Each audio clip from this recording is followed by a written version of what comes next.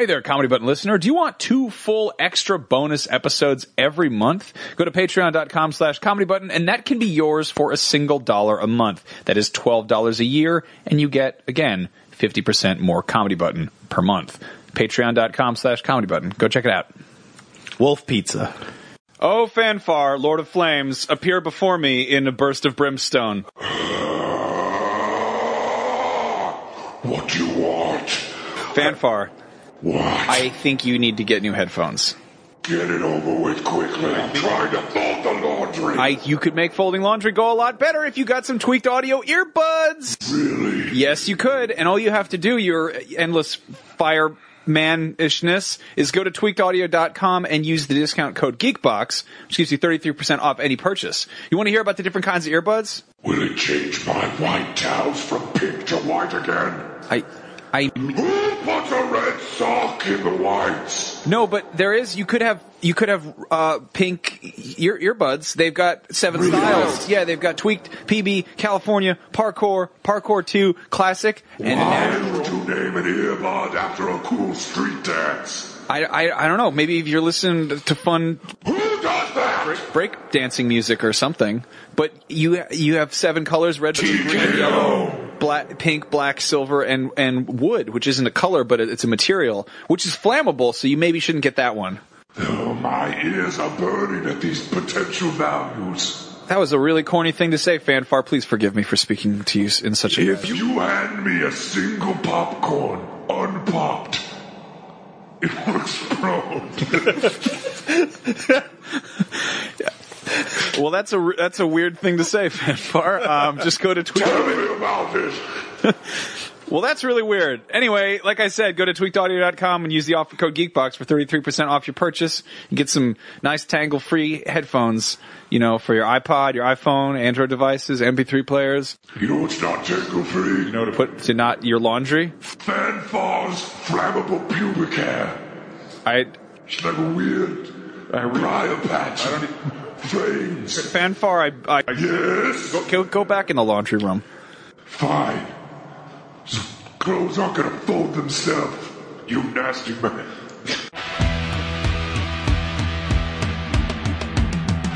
Welcome to the Comedy Button, a weekly comedy podcast that puts out a brand new episode every Friday and stars Anthony Gallegos. Hello and welcome. Brian Altano, that's me. Scott Bromley. What's going on, Inner Tube? Ryan Scott. Nudes. And Max Scoville. Wolves all around us.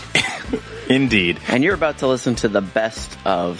Volume 3. Volume 3, yes. We do these periodically. It's especially good for a busy time of year. If you're new to the show, let this greatest hits episode show you how our weird brand of comedy and friendship can get you through an hour a week of this beautiful, horrible nightmare planet that we all live in. If you love it, there are nearly 200 episodes to catch up on. Each one is wonderful and as stupid as the last. So kick back, relax, and welcome to your new favorite podcast in the world, Fart Noise. WTF with Mark Maron. No, that's the wrong one. The memes go right here, right? Wait, what are you reading? This is not... .gif. What are you not reading a script? What are you talking about? Where have you been? You're holding your phone up. Are you reading a script right now? We're on the phone right now, Ryan. I don't have We can't talk. We're on the phone. Here it is, the best of the Comedy Button.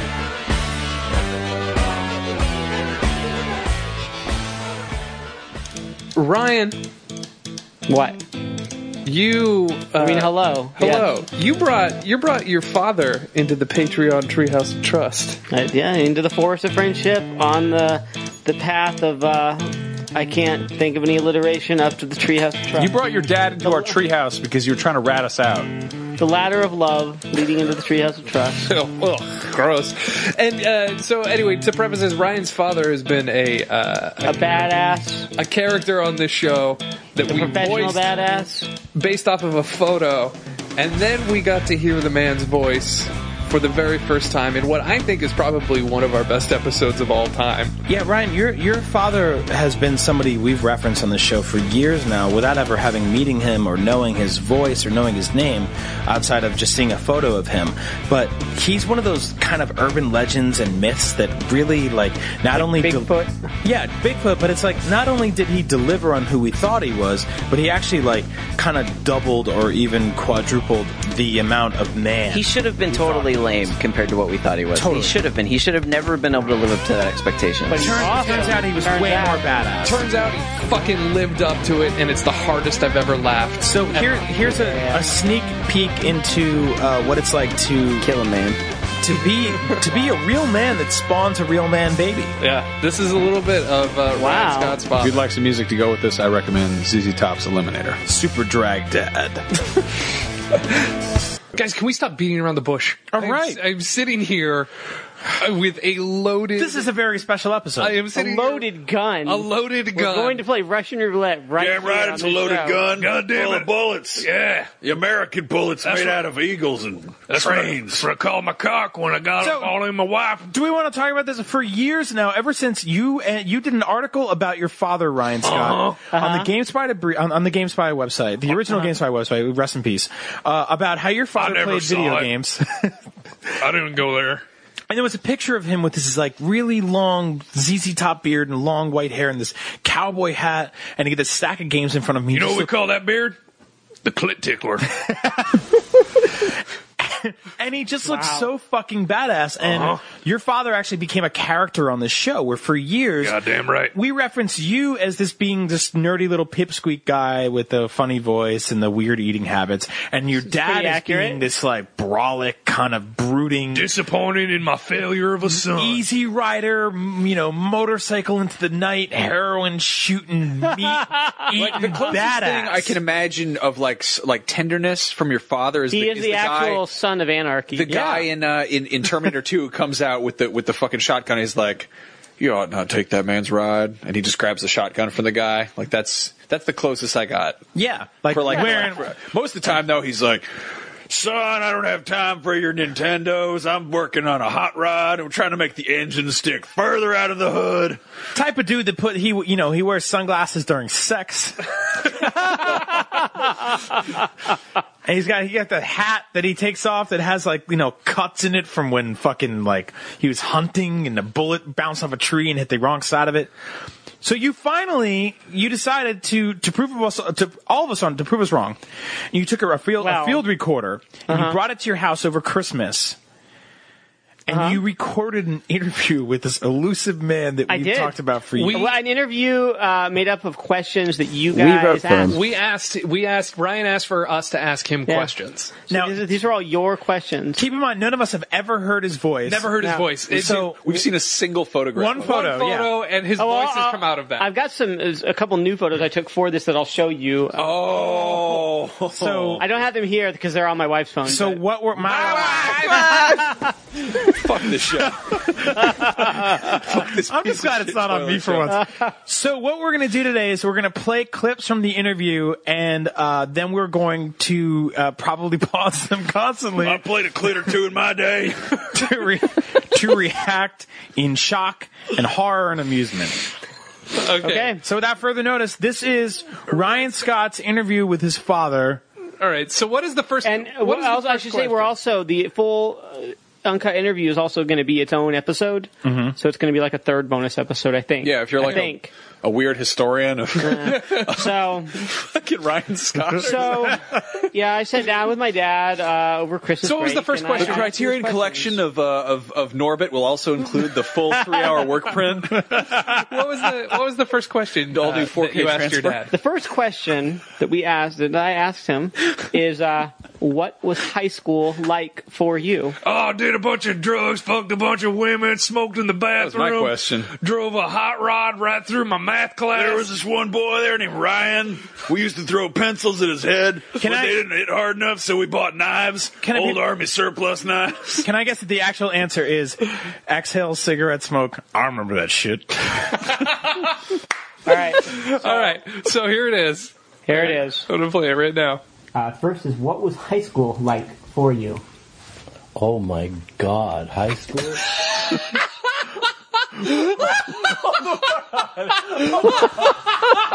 I already paused it. Now you're laughing at my wonderful father. Our voices don't sound anything like him. Now, when he gets to the answer, Okay, I'm sorry. I'm sorry. Wait a minute, hold on. I know I've only heard him say, "Oh my God." When he gets to the answer, you guys will be like, "Yep, that's." Okay. He sounds like that dude that did the Bubsy 3D videos. You heard him say 3 words. Lulia. Oh my. Okay, let's hear 2 more words and then we'll laugh some more. Jesus Christ. Well, I was probably the first kid that carried a gun to school. God. You have to get to the end of this sentence. He was jumping up and down in his house. Oh my God. That's how he started the interview? I told you. This interview is like prison rules. You just kick someone's ass in the first fucking sentence. Okay. Oh my God. All right. All right. Oh, well, this is off to a great start. Yeah, no shit. Everybody thinks that's new and things like that never used to happen, but it happened 60 years ago. Well, did you? Well, the teacher pissed me off. Hold on. First of all, I have 2 questions right now. Number one. There's 6 more minutes of this clip. We're 35 seconds in. Number one. 60 years ago, how old is your dad? Oh, we established this. He's like 80. He's 80? My dad will be 73 this year. He'll be 73. He was 13 when he brought a gun to school. He's not being specific, Scott. Well, this might have like 58, high school. Number 2, why did he have a problem with that teacher before class even started? If we got to let more than 20 seconds play. Yeah. What, did you? What happened here? I recall hearing this story before, but what? They caught me with a gun and took it away from me and kicked me out of school. Great. Okay. Well, there you have it. That was a Wild West. Yeah. Yeah, no shit. Yeah. Oh my God. So my castmates often kind of joke that they jokingly sort of compare. Don't tell him what we say about him. He's going to shoot us. The Columbine guy. Yeah. So I'm sure this will help that image. Yeah, thanks. That's great. Thank you for that. I like how your dad laughs like, I was the original Dylan Klebold. I gotta say, we were pretty close on his laugh. Ours was like, oh my God. Is there anything else like as shocking in this high school one? Or should we just move on to the next one? You need to listen to this whole No, thing. I gotta hear the rest of the We gotta do the whole thing. Oh my God, this is gonna be like a 4-hour Patreon episode. ooh, fuck it, let's do this. All right. Oh, also, we'll keep going though. What? That's about it. That's about it. That's about Was this freshman year? I was a freshman or a sophomore, yeah. And he was a bully teacher. He was picked on everybody. He was a real big guy and always pushed his weight around, and none of the kids liked him. And What kind of teacher was he? What subject? He was my leathercraft teacher. It's time to kill. Leathercraft. Leathercraft. You've got to be fucking with me. And that's also one of our chime clocks you hear in the background. Oh my God. That pops up periodically. Yeah, Leathercraft. This sounds like a That's what he said. Godspeed You Black Emperor song. He took a gun to school to kill his Leathercraft teacher. Yes. Yeah, no, that was between slavery and horse armory were the 2 classes around that. His teacher was Buford Mad Dog Tannen. I went in there to make a holster for my gun in leathercraft class, but then they kicked me out. He said my holster looked more like a lady's purse, so I figured I'd show him how well it worked. Wow. Subject they taught. Yes. Leathercraft. Well, it was a long time ago. We had horses then. God. All right. Okay. He's joking. He's fucking with us now, yeah. Right. Is this what it's like to be Jewish? Because this is like fucking Christmas 8 days in a row. This probably would have been like 1956, 57. Okay, like didn't have horses back then. Guns was a really popular sport. They had the movie Grease. They had Leathercraft. Earlier he said it was the Wild West. He wasn't fucking kidding. It was the actual Wild West with horses. Ryan, what town where did he grow up? This would have been in Paso Robles, California. Okay, well, okay. Yeah, Paso Robles is still kind of... That sounds really Wild West. Yeah. All right, run it. Also, actually, I meant to start off with this. Before we go any further, you have a couple of sort of life mottos in front of you that that you sort of when you were that age. Number 1, bless this mess. Number 2, kiss my ass. Ryan, this is the most you've ever talked on the show. Well, all right, here we go. This was sort of your creeds. Why don't you? The one is just a little old man, shoddily dressed, if you will. And I got this probably, I would have to say 40, 45 years ago. And it says, I don't know nothing. I don't owe nothing. I don't own nothing. I don't want nothing. So I'm perfectly happy. And that was my goal in life. Okay. And I carried this in my wallet for, oh my God, it's got to be 45, 50 years probably. Yeah. And it's just something I tried to aspire to.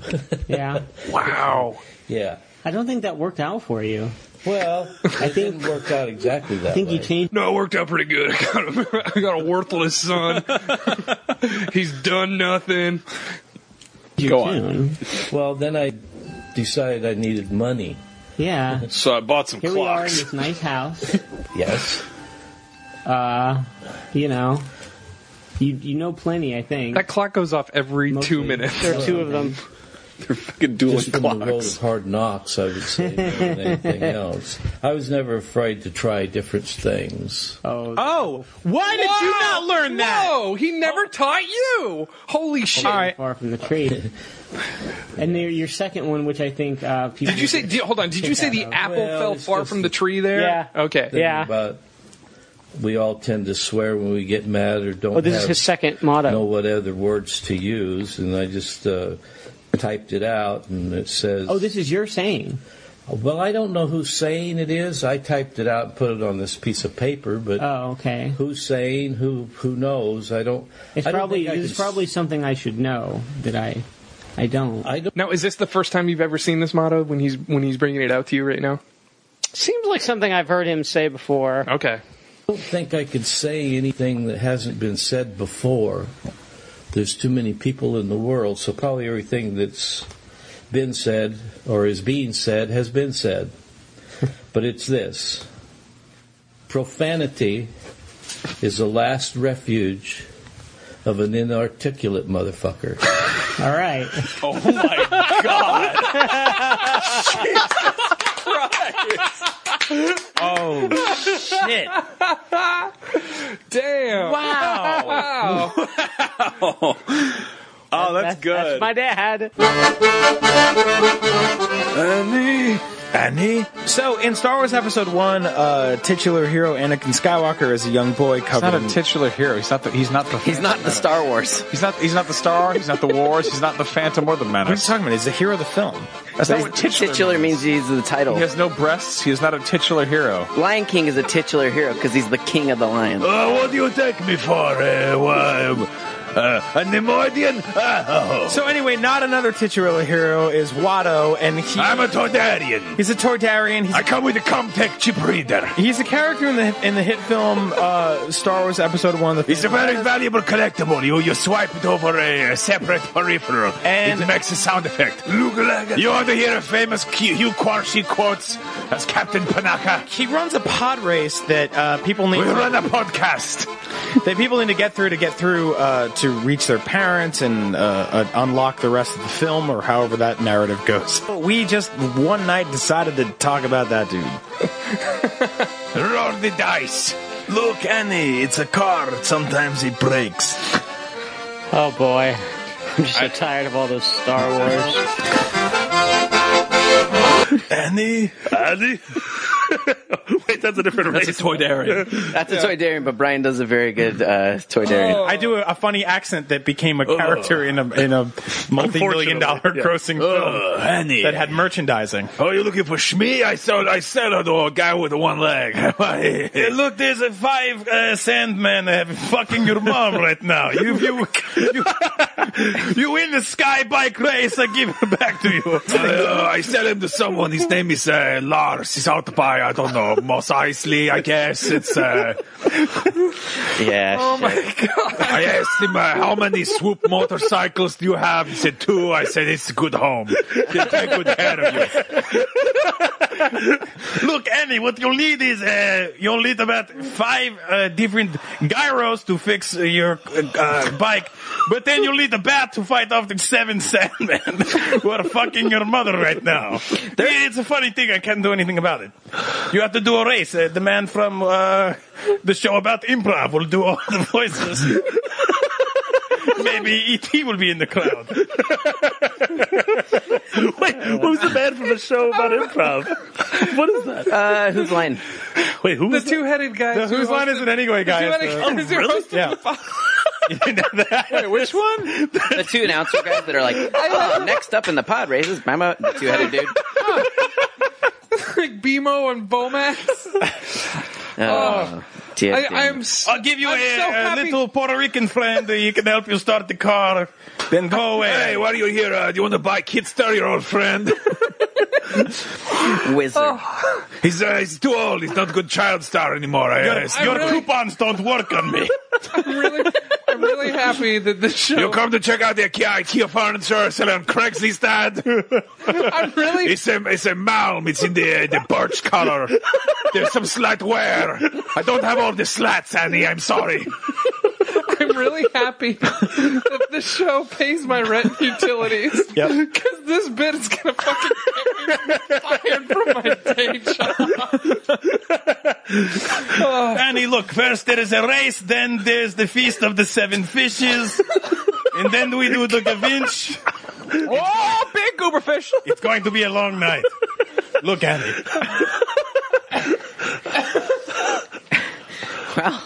Well, what do you do with that, right? I have 2 free tickets to Shea Stadium. You come about the Fleetwood Mac tickets? What? I have a listing for them. A friend of mine, he's a roadie. I need tickets. I would go see it myself, but I have plans that weekend. I think I'm the only one that picked up. Why don't we have tickets to Shea Stadium? It's a popular ballpark. It's been closed for about 6 years, but look, Annie, you get in 4th place in the par race. I'll take you to see anyone you want. You want to go to Bronx Zoo? You have to wear this hat. It's 100 degrees outside. Oh, Jesus Christ. Well, I'm a Toydarian.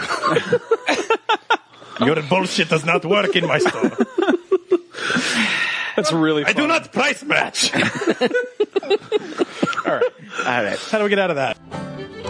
Brian, Hey, you don't know much about history at all, do you? Oh, of course I do. I'm a historian of sorts. Right, well, okay. I will accept that answer, especially after you explained how Benjamin Franklin and Mark Twain were time-traveling best friends. Here's that might have been true. Here's the thing, and I blame this kind of on the Assassin's Creed games, but a lot of my history is sort of muddled together, and to me, there's 2 time periods. There's when people kind of had technology and when people were just kind of hanging out in cool long pants. They actually used to wear much shorter pants. Yeah, so Fabric was tighter back then. I may or may not have fudged together 2 historical figures who never or ate historical drinks in your stomach.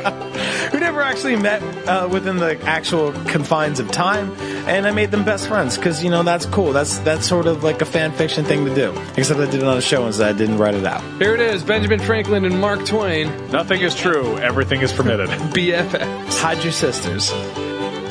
Here's the most exciting thing to happen to you when you're driving. I think you're thinking of Delaware. This is Connecticut when you're driving. Next rest stop, 17 miles. You get to the next rest stop and they're like, that rest stop is closed. Next up after that. Do you know anything miles. about the Charter Oak? No. A large falcon swooped down and stole an important paper. This was during some war, and they had to hide it in a tree. The whole bird. That's why people try to They kill had to themselves. capture the bird and put it in amber. That is hide it inside the tree. There should be a sign. And Mark Twain built a haunted house over that tree. When you drive into Connecticut, there should be a sign of a picture of a dude with broken headphones, and he's sad. And it's Connecticut, the suicide state. Connecticut is where Mark Twain went to hide from all the Southerners he pissed off with the things he wrote. And he lived in a house that was disguised as a riverboat. I feel like Mark Twain he was just working on a page-a-day calendar. That's the only reason he ever left the house. He kind of come to San Francisco, oh, it's the coldest winter you ever felt. It was the summer and then he goes to Connecticut and he's like, oh, I gotta kill myself. I don't like to laugh about suicide, but Connecticut made me suicidal. I love that Mark Twain. Oh, I'm gonna kill myself. The coldest winter I ever felt was when I wanted to kill myself in Connecticut. Mark Twain. And then he went out in the backyard and he put a key on a string and he got struck by lightning. He's like, that doesn't work. It's fucking Ben Franklin. Exactly. And then right after that, because even in Connecticut, you can't even do some Mark Ben Twain Franklin would shit. do that when he was drunk, just to be like, he was just into it. He'd LARP. No, but I think Mark Twain would be like, yo, Ben, go check out that key thing in the backyard. And then he would finger his sister. I love your logic that Ben Franklin and Mark Twain are both alive at the same time. And they're friends.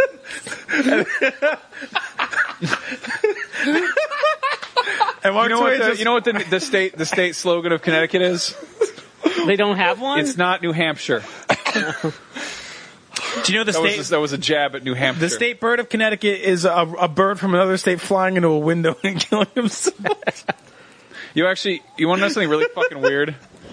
The state bird of Utah is a California gull. What? Yeah. That's an actual Get your thing. own fucking bird, that doesn't Utah. make any sense. I do like the idea of Ben Franklin and Mark Twain being hilarious friends that only pull follies and glorious pranks on each other. Oh, Mark Twain, another one of your goofs. Where's your pet mouse? I tied it to a kite. It'll be dead by this evening. They only take credit for other people's inventions throughout time. Ben Franklin's like, yeah, I give you a marble to whitewash that fence. And then he fingers his sister's pussy.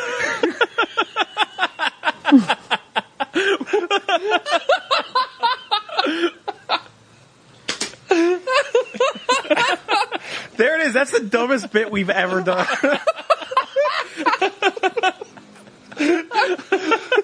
I've cried twice during this episode. Once from drinking rest.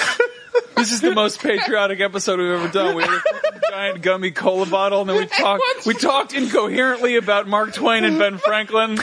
Hey, yo, Ben Franklin, I heard across the street's a cool place to put a library. I'm gonna go check that out. I'm gonna figure your sister's pussy. Dude, I've watched episodes of Drunk History that made more sense than you guys.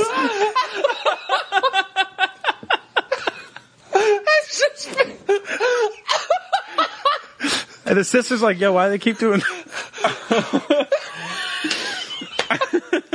Why does this keep happening to me? Hey, take these bifocals and go look at that potbelly stove I invented. It's over there in that thicket of briar patches. I'm gonna go check that out right now. Don't do anything crazy while I'm gone. Yo, finger Ben, my sister's pussy. Yo, Ben Franklin, I just wrote a book about a couple boys. Can I use your printing press? Oh yeah, sure, right this way. Cool. I'm gonna be upstairs fingering your sister's pussy. Man, I can't wait to see the thumbnail art for this one. Jesus. Were those dudes not around at the same time? No! I'm really so bad at history that to me history is like, it's basically like Bill and Ted's Excellent Adventure. Where I just think everybody's just, they're like, oh, Napoleon and Benjamin Franklin and Ichabod Crane are all hanging out in the back of a car and they don't understand how the car works. That's history to me. Brian, I don't know how to say this, but I know that you've played enough Assassin's Creed games to know that Ben Franklin and Mark Twain weren't friends. Yeah, one of them was a wizard. The other one was a magician. And the other one fingers Franklin's sister's pussy. And then, in my version of this, they both have British accents, which doesn't make any sense. Oh, Deuce, good sir, did you dare? One was a southern gentleman. My word. Oh, all right. Brian? Hey. Remember when you went to Japan? I did, yeah. It was a great trip. Drank with Yakuza. But you know what else you did in Japan? What else did I do in Japan? Went to an Al Cafe. You went to Japan and had a lot of Street Fighter sound effects on your trip to Japan. I know. That's the horrible thing about hanging out with my friends is that I can't get a word in without them just being Japan. like, Japan! Yeah. It's funny, you can go to an entire country and experience actual, sections of that culture, and you come back here and we just interrupt you with a noisemaker. Yeah. I mean, I let her rip! I wouldn't want anything else. Shut up.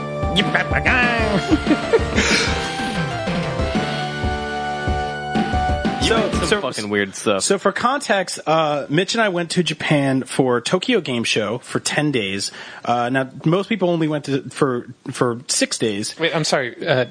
Where did you go? Where? I wasn't paying attention. What Sorry, Scott. Real quick update. We went to Japan. Japan! That's the country. There we go. There we go. All right. You might want to move closer to the soundboard if you plan on using it more. Just bring the soundboard to you. I'm just gonna put it on my lap. There we go. There we go. That's like the karate master who's like, "Hey, I can rip your throat out of your neck, but first you got to grab my wrist." Where'd you go to? No, wait, hold on, wait. I love that shit in high school. Taking the bullshit martial arts class. Grab my wrist. Why would I literally ever so I do can that? Destroy you. I can't even imagine either of you guys in the martial arts. Martial arts pro tip number 1: never grab a wrist. You win. Were you guys punch man in face? Were you like the kids that were put in classes because your parents thought you were going to get your ass kicked at school? No, I volunteered for Fat Guy Aikido. Really? Yeah. Fat guy Aikido? Aikido. That sounds like a bully. It's like, oh fuck, is that fat guy Aikido? He thought they said burrito, and he's like, sign me up. I was in Taekwondo, which is actually Korean for an exercise class for fat kids who like Dragon Ball Z. Tight. All right. I thought Dragon Ball Z was Korean for fat kid. So back to Japan. So I've been wanting to go to Japan for my entire life. But you've only ended up going to China and Brazil. I've never been to either of those places. I know, because you really went to Spain. I've actually I've been USA. I live in that last one. I think that's all the countries. What other countries could there be? Oh, I believe there's India. Sometimes I order food from China. Hell of a delivery man. Occasionally, you can order food from Thailand. Yeah, I kind of fuck with some Thai food every now and then. I was going to say, Scott, there is at least one country on there, though, that I miss. If you could tell me. It doesn't exist anymore, though. It doesn't exist anymore? Oh, what country could that be? Maybe when it did exist, one of our friends, Putnam Whipple, lived in the USSR. Correct. All right. Well, I'd say that was perfect. Why? Yeah. Why would he? Why don't we just replace the show with robots? For just $1 a month, you could back the morning zoo crew. We'll replace the show with 5 robots. And they'll maybe one of them will be a girl who always laughs. What are they going to talk about? They're going to talk about China. Wait, hold on. Side note, in Japan, so we were there for 10 days. The entire time, every time people laugh like that in real life. And every time I heard in a restaurant someone would go, ha, ha, ha, ha, I would go, yeah. And people were like, that's racist. And I'm like, no, it's not. That's Street Fighter. Yeah. Street Fighter's racist. It is. I'm just me. Yeah. It's a little bit racist. Did they serve tiger in any of the restaurants? No. Oh, okay, that's Malaysian. So stepping away from the soundboard for just a second, Brian. I'm not on the soundboard. That's not me. I'm just here to talk. Oh, soundboard. Are you disappointed? So you went to Japan for 10 days, spent an extra 4 there just raging. Don't say 4. Mitch. He's got that number. 4.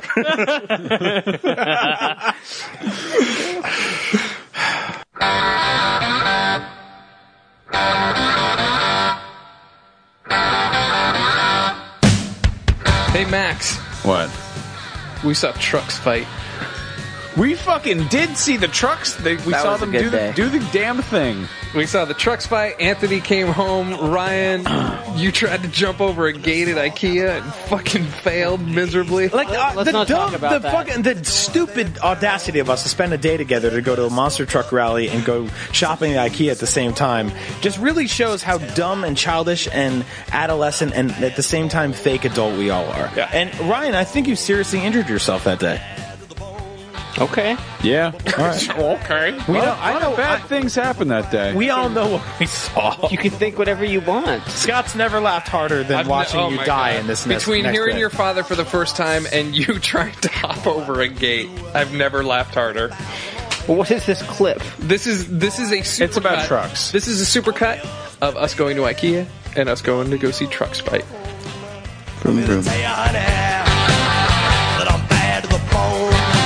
Let's hear it for those fucking trucks. Oh my Everybody, God. time to talk about trucks. You ready for your number one truck podcast? We fucking saw trucks. We're going to talk about all the different trucks we saw. Hold on. So many trucks are the best. I'm so fucking excited about all the different trucks. I thought I was going to be... We saw the monster trucks. I thought I was going to... The man's wheel fell off his car, and it was the truck was a bull. I thought I was going to be late, and the only thing I texted Max was like, don't talk about the trucks without me. We're going to talk about the trucks. Max, you've just been holding this in for like.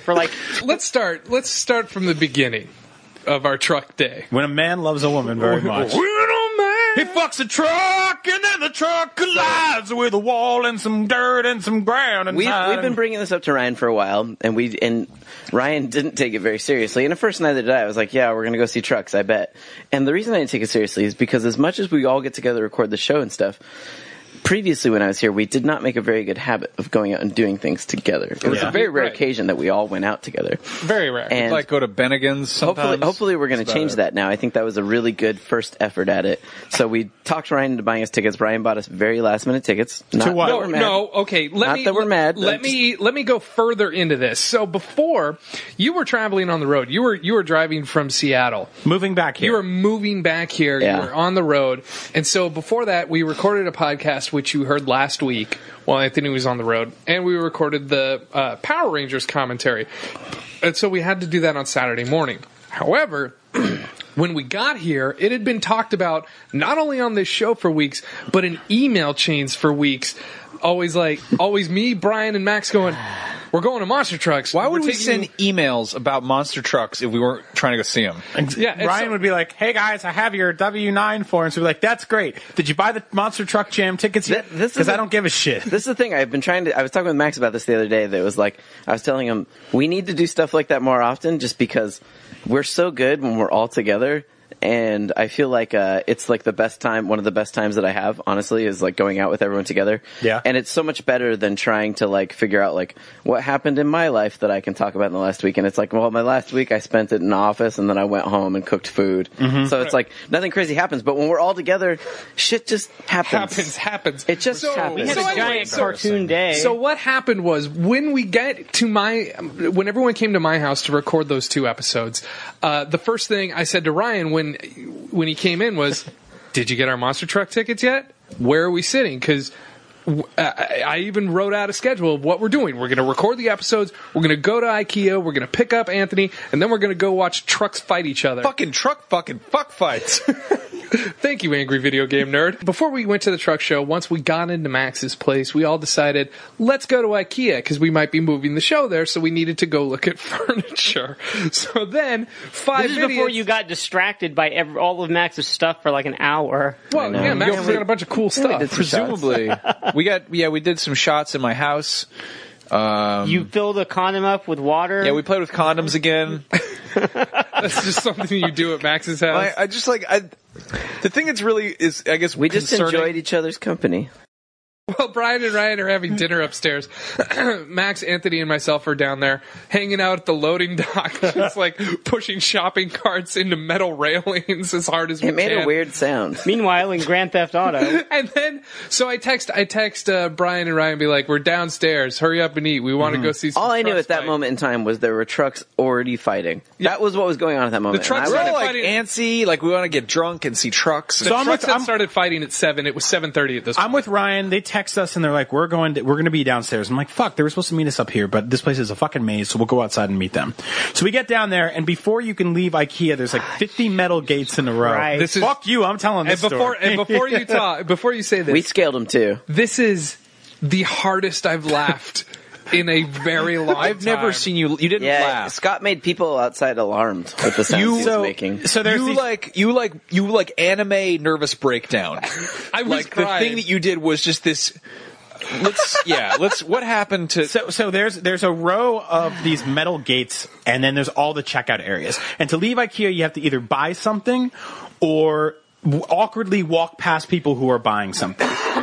It's either that or there's the metal gates. And I'm looking at them going like... Why can't I tell this story? Because my version's better and so Scott's. You've because never heard my version. I'd love to hear your version. I heard the sound your version made. You want to hear my version? It sounded like a fucking egg hitting the street. So, yeah. So there's these... Humpty Dumpty. There's the metal gates that are like locked. Yeah, you know? yeah. And they're about I'm 3 feet tall. And I was like, You can't keep me caged. I'm the beast. I had a moment of sheer brilliance where I was like, you know what? I'll just jump it. He looked down. Yeah. He looked down, saw his Indiana Jones you know bag, what? I'll and jump thought, it. "What would Indy do?" Which is like, I want to ask you something. Are you ever in this situation ever in your life? Like you're out with your wife and you're like, fuck it, I'm jumping the fence. Like, this flies a minute before. You were like, you're not going to sleep well because of caffeine. And now all of a sudden you're fucking Johnny Danger. Please explain that to me. That makes no sense to me. I don't know. I was kind of just out of it just because I'd been up and about and in the middle of you guys' shenanigans all day. It was 7:30. I was supposed to be in bed an hour ago. And I was like, whatever. I can jump it. Uh-huh. And so I run at the gate, and I'm like, all right, I'm going to just hoist myself over. No, not all hoist yourself. Well, this is what was going through my head. No. For those of you listening at home, he didn't make it. I did not make it. No, I completely wiped out. I was going to say, hoist yourself over, but I want to look cool doing it, so I'm going to do it with one hand like Don Johnson, fucking chasing after a criminal on Miami Vice. It turned out those gates were not locked. They were open. It swung open like a barn door. No. Your foot flew in the air like you stepped on a fucking banana peel covered in butter. I got hit with 3 red shells at the same time. That is what happened. Well, from my point of view, I finished in last place. It looked like you lost in Street Fighter 2. From my point of view, it looked like a fat kid in a movie trying to do a hurdle, and his leg hits the hurdle, gets caught, and he just kind of grabs onto it and does like a Scooby-Doo. Oh, never mind. I thought that was going to play the Scooby-Doo Good enough. running sound. Yeah, it was like a That was close enough. but like with the banana peel slip on it, and his feet are just like sliding on ice, trying to get any traction. And I know. Brian said the cashier lady went, "Oh, are you okay?" Yeah. And Well, the best part that you left out was before you did the jump, you looked me dead in the eye and you go, "Watch this." And I was like, "Oh, I will." dude, the last time I said like when I was just about to hop the gate, and the little voice in my head was like, this is not a good idea. What are you doing? And by then it was too late. It flies in the face of everything I know about. Every single thing about you is like, I brought Advil to the park just in case. That's who you are. I was super loopy. I was like mad because I was getting impatient because I was like, it is 7:30. We were screwing around at Max's for like an hour. Fucking nobody gets mad at 7:30. I had to be like, guys, monster trucks, and you're like, oh yeah. Well, we didn't know that you weren't going to go to Monster Trucks if the bedtime ended at 8 o'clock. Yeah. So anyway, why had to catch a train? So while Ryan's on the ground, I'm laughing hysterically. The gate has fully swung open, so I'm half expecting. The thing that happened to you, Scott, was amazing because I was in the middle of like telling you something, and I see your face. Like I kind of looked at you. You're like, "Oh, hey, I see them." And then you do this weird transformation where it was like you were staring at something. It's like you watched in a weird way. It's like you watched a loved one get really horribly injured, but instead of crying, it was just like, what? And you just started fucking just tearing up. And this woman behind you was like loading up candles or nuts or bongles or some shit into her car. And she put down what she was holding back in her cart and just stared at you. Because you're just like, like you're charging up a fucking like Genki Dama or something. Yeah, and we were out there banging metal and shit. We probably all came across like a bunch of speed, like we were all on speed. Yeah, you look like fucking meth heads. So I'm in the store and I'm like, okay, I need to get Ryan the fuck out. Like immediately it was like fight or flight with me, and I was like, I'm gonna laugh about this when I get outside, but I have to get Pep out of the store because everybody's looking at me like I'm this fucking guy's. So instead of just taking the easy way out, now that the gate is fully swung open, walking through it and coming outside to your friends yelling and screaming at how hysterical it was, you guys bolt back into the store and disappear for like 5 minutes. I think the last thing I saw was Brian look at us and just shake his head and then walk off. You did one of those Parks and Rec things where you look at the camera and it zooms in on you and you're just like... That pretty much, sums up every interaction. And I was like, Ryan, I'm going to laugh about this for the rest of my life. But first, are you okay? My legs kind of hurt. Yeah. Yeah, they hurt a little bit. Just don't drink coffee too late, Ryan. Don't drink the coffee because you might fucking break your leg jumping over a goddamn fence at IKEA. Even fucking idiot. Ryan, I'm much more limber than you. And stuff, and even I didn't try and hop it. I did one leg over, then slowly dragged fucking the other Groot leg is over. more limber than you. Are you kidding me? Can we get to the monster trucks? So we all pile. Some of us can. Yeah. One of us couldn't. So we all pile into an Uber and we get to the stadium, and as we're driving in the stadium, I'm like, look guys, look, you can see it. It's full of lights and a mushroom cloud of smoke and destruction. We're almost there. And then we get there. And we're like, where do we go? Where do we go? We gotta get Will Call. We go up to Will Call. We get the tickets, and then as we're walking, Ryan's like, I can't go in there. They have metal detectors. I was like, they're patting you down with metal detectors. What the hell? And I go, what do you mean? What the hell? It's a fucking sporting event. It's a coliseum with tens of thousands of people. Yeah, they do it at Giants games too, don't they? I've never They been do to it one in of everywhere those. now. This is a post 9/11 fucking dystopia. Don't bring a knife to the truck show.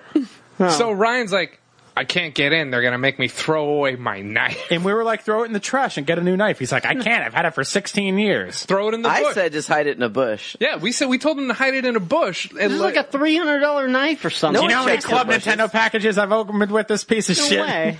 So of all of us, of the five of us going to the monster truck it's like asking Indy to throw away his hat. Which one of you... What are you talking about? That made no sense. No, he's saying it's so much a part of his toolkit. It's what makes Ryan Ryan. It's my knife. It's not your knife. You can't bring it into a fucking stadium. Well, it is my knife. You can't stab somebody with a fucking hat. I own it. If we had a car, would you have Ryan? If we had driven our own car there, would you have put the knife in the car? No, he had to make his train.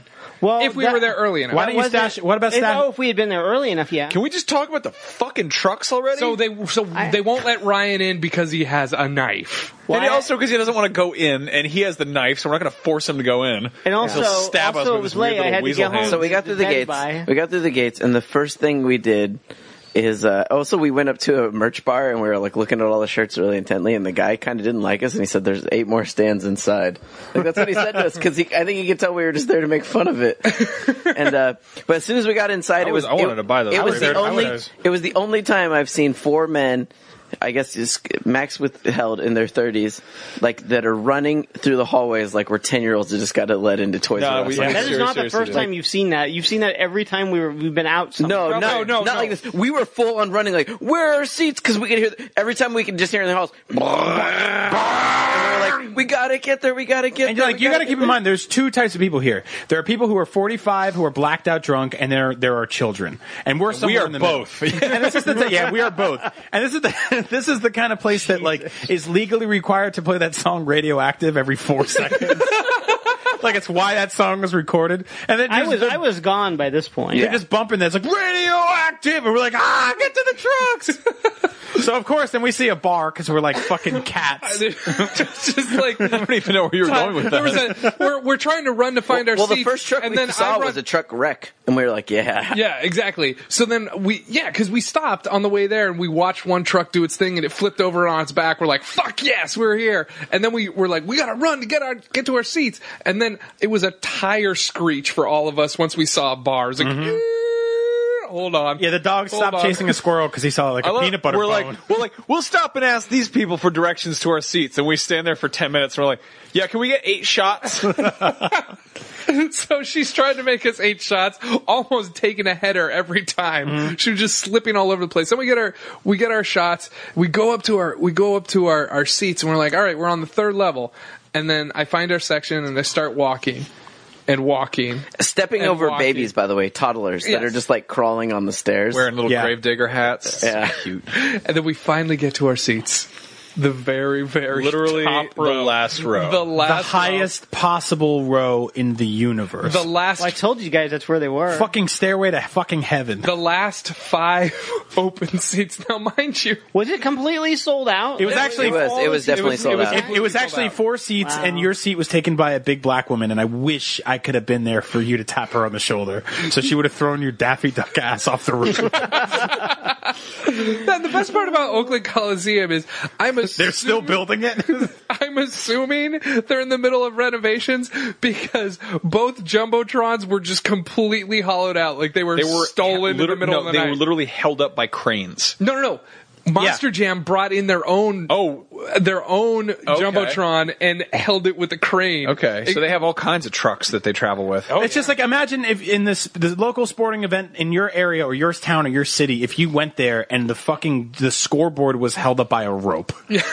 But tens of thousands of people were like, it's fine. Like it cool. honestly looks like where Kurt Russell has to play basketball in Escape from LA. It looks like the end of Akira. Yeah. Like it's in a giant half-finished coliseum and there's carnage. And it's full smoke. of dirt, which is the best part. Yeah. So we sit down and we're like, all right, we'll see a couple trucks.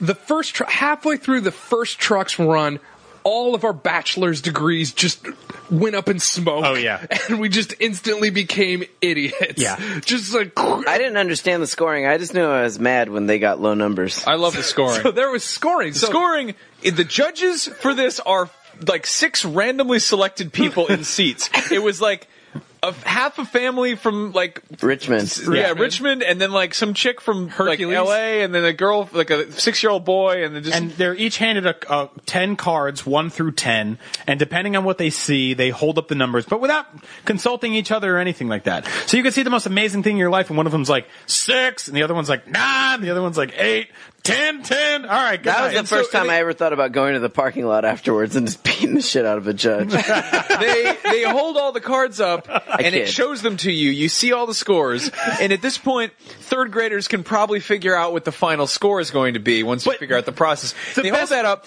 and then they go. They put all the scores up on the jumbotron, like in actual numbers, and then they go, and we're dropping the low score, and they drop the lowest score. High 10 and the low 6. No, but It was like Schoolhouse Rock. Like Max, they're I wanted showing to you add step something by to that. step. There's an amazing process that happens because the entire building's fucking intelligence, ours included, is at a 3rd grade level. So when they hold up all the signs, there's like 8 smart people in the crowd that go, woo! Because they did the math. But the rest of the room is just like, I'll let the scoreboard tell me. Oh, a 29! Yeah, that's a good score.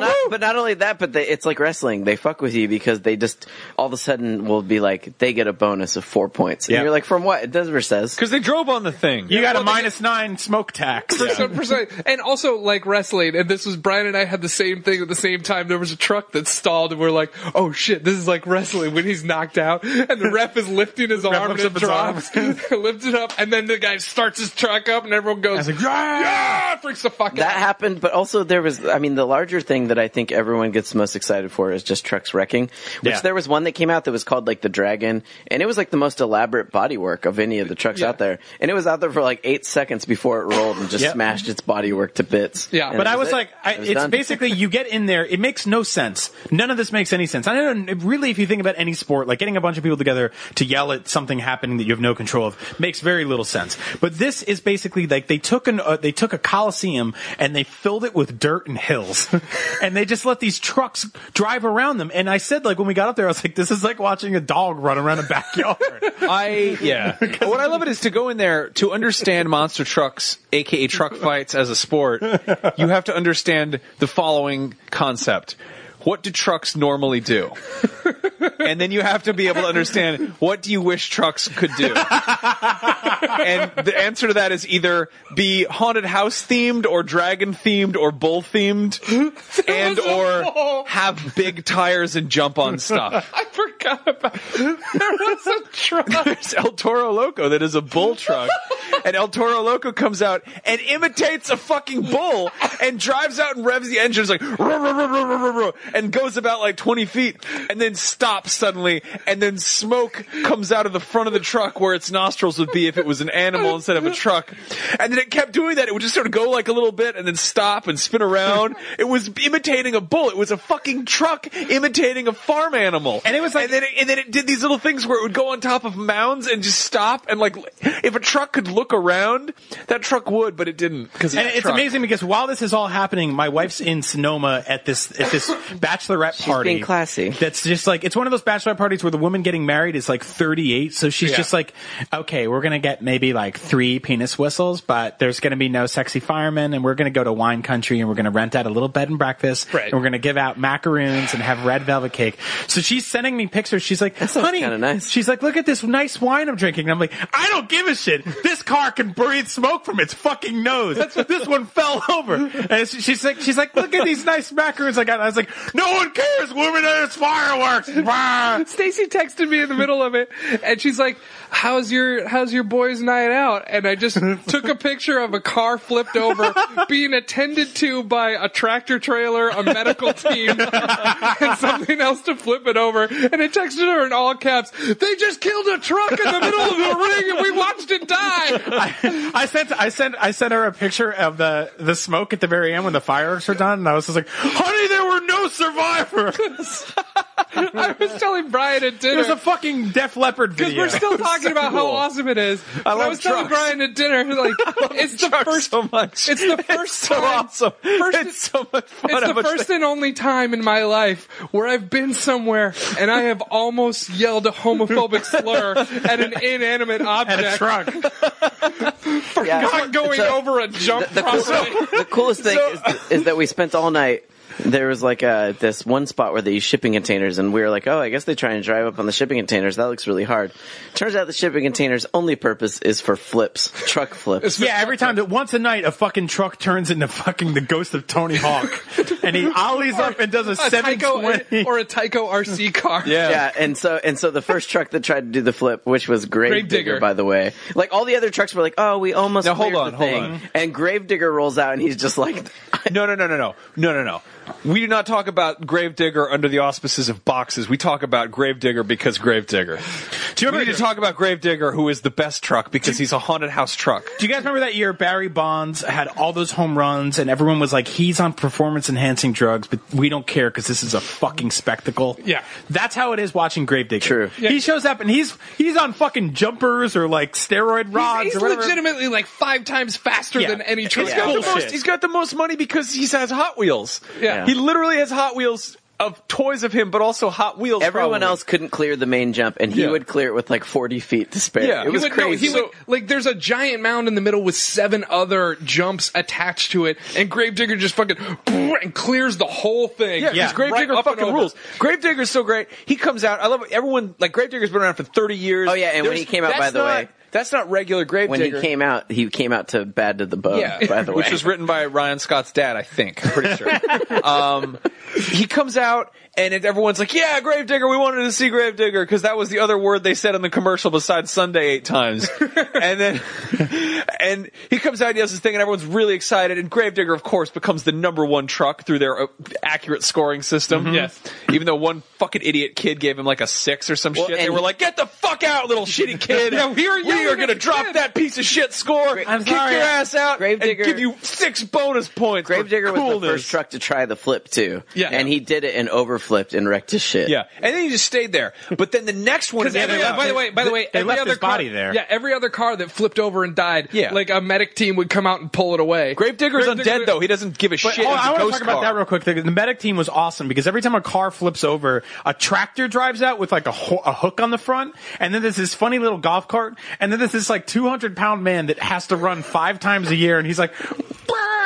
No, that looked like the intro to a really cool 80s action like show, but from like 300 feet away, so everything looked really sad and small. Like up close, that man running in his like his speed jacket or whatever probably looked really cool. And then they had like a go-kart with 6 dudes in it, one's hanging off the side like they're in fucking G.I. Joe. And then there's like a front loader, and there's a different truck that's got a thing on it. I don't know what it's called. And they all come out together and they make sure the guy's okay and isn't bleeding out the ears. Right. And then they move the fucking truck off. Gravedigger's just chilling there. They're just like, fuck it. Gravedigger, they'll buy a new one with his ghost money. It was almost like Gravedigger was left there as a warning to the other trucks. But then the next truck to come out was Gravedigger's dad, Gravedigger the legend, who comes out. That's true. And he's kind of older, so he can't really dress like a heavy metal concert anymore. So he comes out and it just looks like kind of a spooky ice cream truck.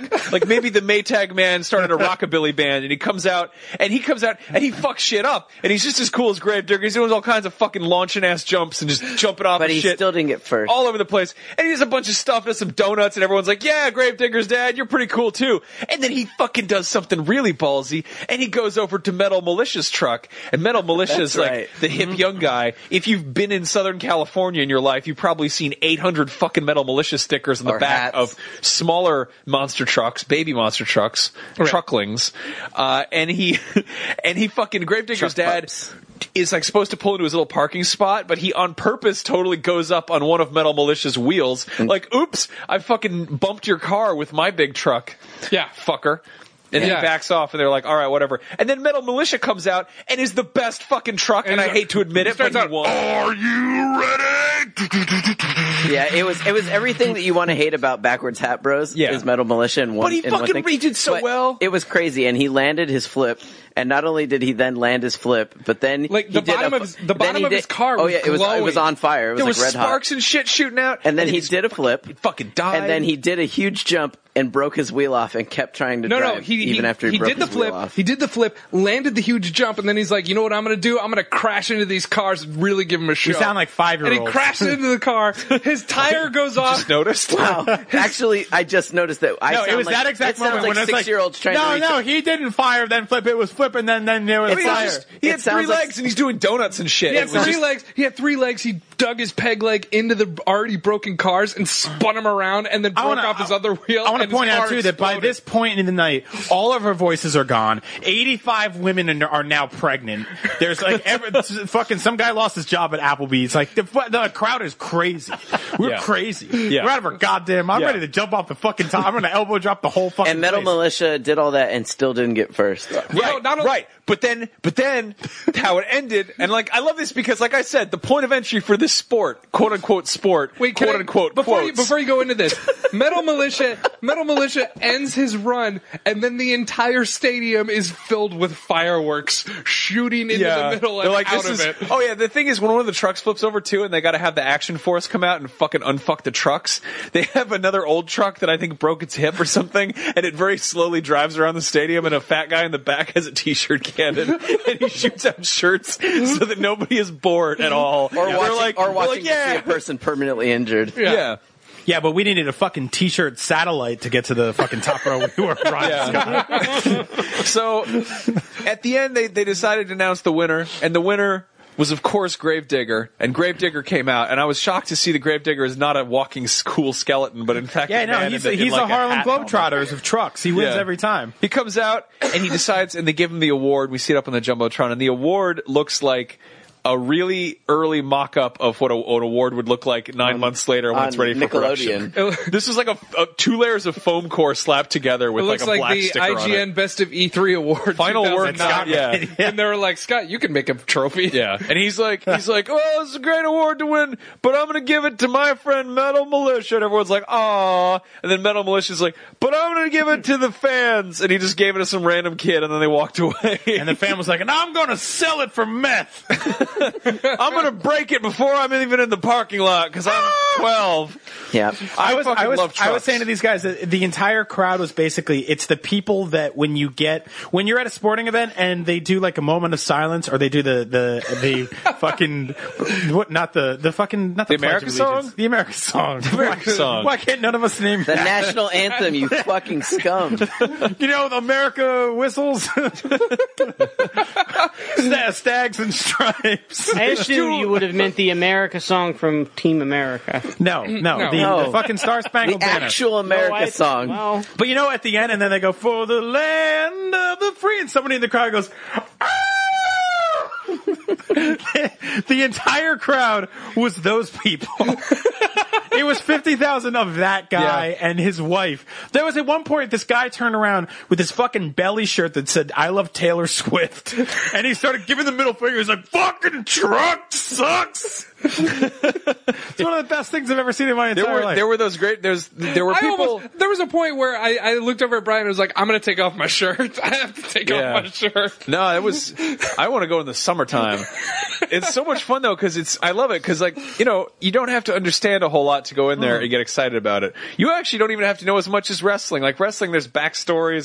There's lore. I will say these are just like you look at the truck and you judge it. You judge it at fucking face value. You're like, that truck looks like a bull. I bet it's bull themed. And then it starts breathing smoke. It has a Spanish name. Maybe I don't like that. I will say it was the least ethnically diverse event I've ever been to in my life. Brian, do you remember a show called Fraggle Rock? Yeah, I do. Do you remember what you said about Fraggle Rock? I mean, I went into a whole tirade about the ecosystem. And I was going to say you went into a hole. I did. I went to a hole, and that's really how Fraggle Rock begins and ends. Is that it's a story of a bunch of puppets. It's a puppets that have an underground meth lab. They do. But the interesting thing about Fraggle Rock is that it sort of it feels a lot like Washington D.C. in that there are multiple levels of politics, and I really blacked out on this show and just talked about how. Some of them have it harder than others, but they're all part of the equation. And you will find out about that right now, straight out of the Patreon Treehouse of Trust. Brian explains the ecosystem of Fraggle Rock. God damn it.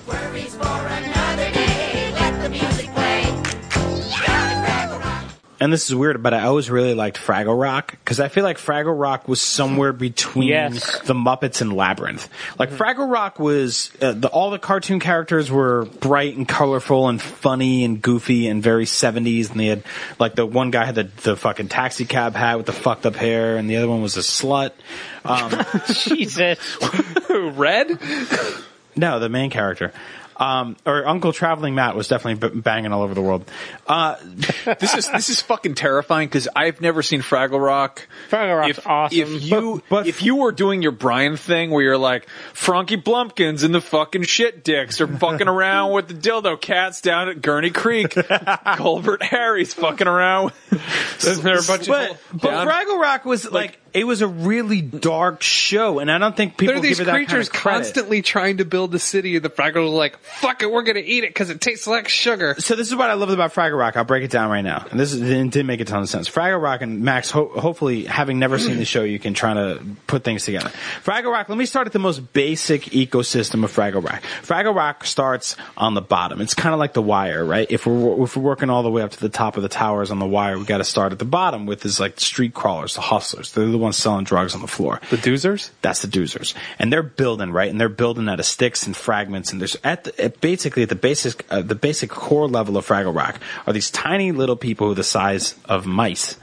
And they are building up these tiny little structures. And the Fraggles come in. The Fraggles are these people that live underground, and they eat what the doozers build. So the doozers build homes and beautiful architecture. They basically build N64 wireframe models of their favorite places that they'll never get to visit because they're cave slaves.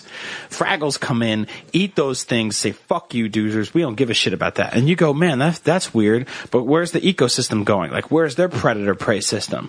It goes in two different directions. And this is where it gets really crazy.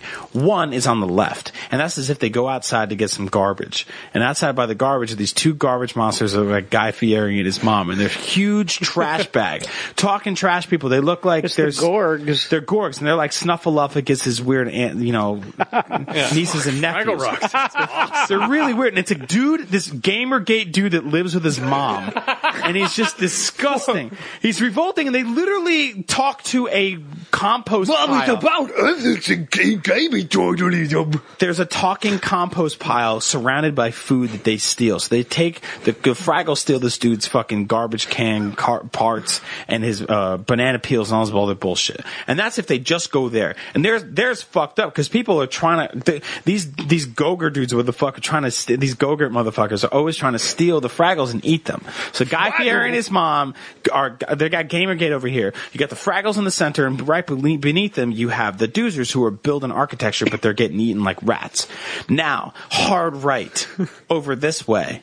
Bear with me. You have a real human man. Not a Muppet. A real human man living in a room with a typewriter and a shitty desk and no internet and the cutest cartoon dog who hates anything that crawls out of the hole in the corner and wants to eat him and kill them because he's a dog. So he sees something crawl out and he's just like, I gotta eat that fucking thing. This is my job as a dog, is to protect this old, dying, writing blogger man who's talking, probably he's racist as hell, and he's just like, oh, you know what they gotta stop is the fucking all the black people voting. And he's got a typewriter, and instead of the dog knocking the typewriter out of his table, he doesn't know how to do that yet. He has to stop all the things coming out of the walls. Now, one Fraggle in the history of all Fraggles got through the walls, and his name is Uncle Traveling Matt. Uncle Traveling Matt got through the walls, and he writes letters to the Fraggles all the time, but they're in the form of postcards. But he doesn't understand the real world. So he'll see a dildo outside somewhere, and he's like, I saw a cool tower covered with weird slime. And he sends letters back, and it's fucking crazy. And somewhere in all of this are these Fraggles, and you feel bad for them because they have to eat street rats who build apartments. The people to the left are trash monsters like Guy Fieri, Gamergators who live with their mom. On the right, you got this racist-ass blogger and his dog. And above, you got the one man that made it out of the system, is Uncle Traveling Matt, and he went street crazy just trying to understand the world out there. Down in Fraggle Rock. Down Fraggle Rock. You know what I don't understand? Worries for another day. How do those postcards get back to Fraggle Rock?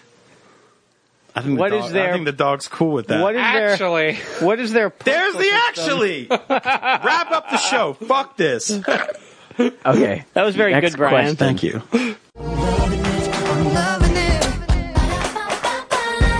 All right, so one night we had Jack DeVries on the show. Oh, man. Yeah, that beautiful man. And we were talking about something, and then we decided to... We're putting this in the best of? Yeah, we decided to start talking about weird fast food restaurants. Uh-huh. And the alternate reality commercials that they should have. Oh, Yeah. God, this one? Yeah.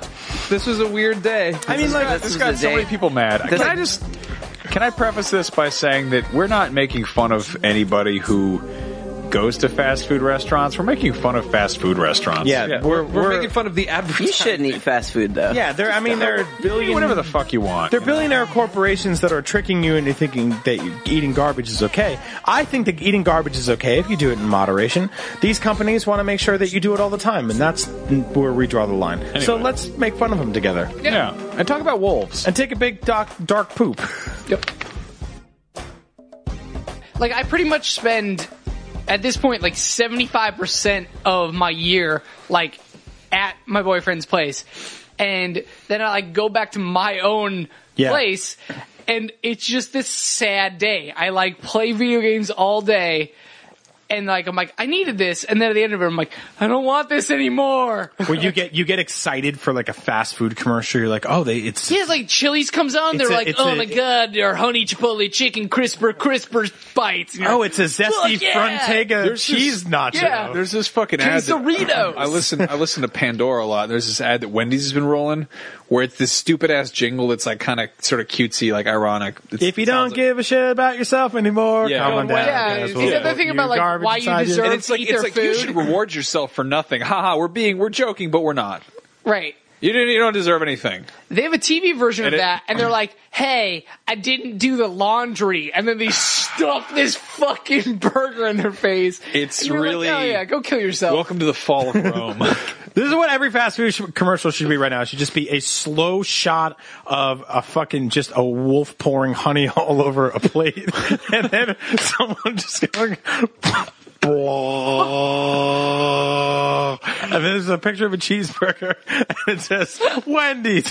That's it. That's all you need. You don't need now they're just faking it now. They're like, oh, you really earned this. No, you fucking didn't. You didn't earn this shit. You Slavish mess. I like the imagery. The direction you're going. This is like David Lynch's PS3 commercials. Yeah. I like it after the Wendy's. come on down to Wendy's and get the big shizzle fucking bacon blaster for your fat fucking face. Well, and then immediately after that, it's Bjork, and she's newly married to a halberd. And she looks at the camera and she goes, "We're very happy together." Like they got to stop this shit where they're like, "Oh, the zesty, crunchy frontier," and then make up all these not real words. Oh, it's a ranch. Oh, it's a cool adventure through the summertime's here, so it's time to cool down with a raspberry refresher. No, it's not. There should be a picture of a guy in a fucking one giant pajama leg that just has his head at the top and his feet at the bottom, and it just goes. And he rolls over like a moving sarcophagus in a bowl of beans, and he just goes blah, blah, blah.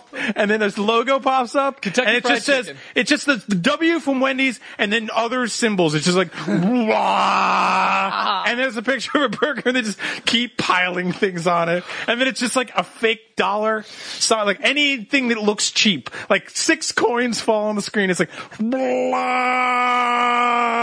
That should be it. That's how you advertise fast food. Have you ever been into like a fast food restaurant, like when it's not a mealtime, like those hours between them? When there's no one, and there's always like one person in there eating.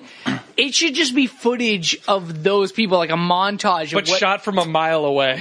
Just like from outside the window into it, like looking in, and you're like, hey, and you're like, what is wrong with all these people? And you're just like, hey, this is your life. Like eventually you're gonna come here even when you're not hungry. I want to see Darren Aronofsky do some fast food commercials. Right? Yeah, seriously. Totally. This is what it should be. I mean, this is fast food restaurants are already like a horrible like weird twist cut of the fast food restaurant you think you're going into every time. And you walk in and you should look and go, oh no, I've made a horrible mistake. And instead you walk up to the counter and you go, can I have this thing I know I don't want? And it should be like just a Mr. Potato Head covered in hair that's just on his 7th time jerking off in 45 minutes. And there's a sign on the screen that just shows like an upside down McRib with wings flying away. Hey, and he just looks up and he's like, I got one. And then he rolls out of the house. That's the whole commercial. It's Monterey Jack from Rescue Rangers. And he's like, oh, we gotta go on an adventure. Hypnosis eyes. But then it shifts from him, and suddenly he becomes a real human. and the cool rocket car contraption to roller skate is actually just a broken down like Tercel, like a shitty car, and he's just like.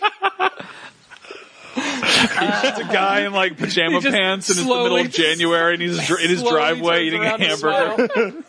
Well, no, here's one. There's a guy that pulls up in his car, but he dies on his steering wheel, like when you get shot in GTA, and he just falls face first, and he goes. And a lady larger than him throws French fries inside the car as it slowly rolls down a hill. I just want to see. I was going to say that it looks like it would be like a Pixar rendering accident of a human being where eyeballs are shooting all over the place, and it's just all it's trying to do is just turn around and smile at the camera. But every time it does, everything is shooting all over the place. And then a hamburger slowly rises up into the Or there's a giant faucet dumping Shamrock shakes into a shower, and a 7-person human centipede that all looks like tiny fat Alberts are crawling up the wall into it. And it just says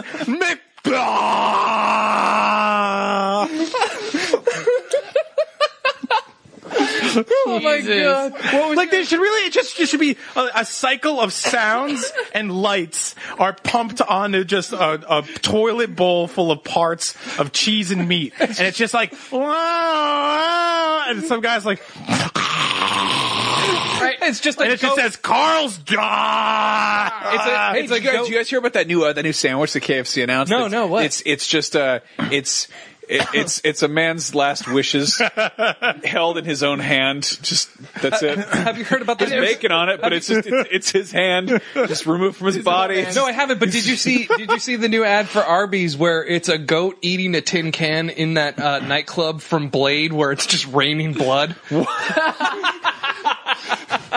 I really like the new Burger King sandwich where you eat it and then the cheese, your face just melts like the cheese and you're like the Nazis from the end of Raiders of the Lost Ark and you're just like, I'll be honest, that scene actually does look kind of delicious in a weird way. It looks good, right? You're like, oh, if they came up and they were like, hey man, how good's our burger? And they ate it and they're like, oh, you'd be like, Did you guys see that new White Castle commercial where this guy, he's got this giant paper ball and he unfurls it and it's his wife's divorce papers and inside of it is a beating, crying human heart and he digs into it in front of his kids that explode on impact.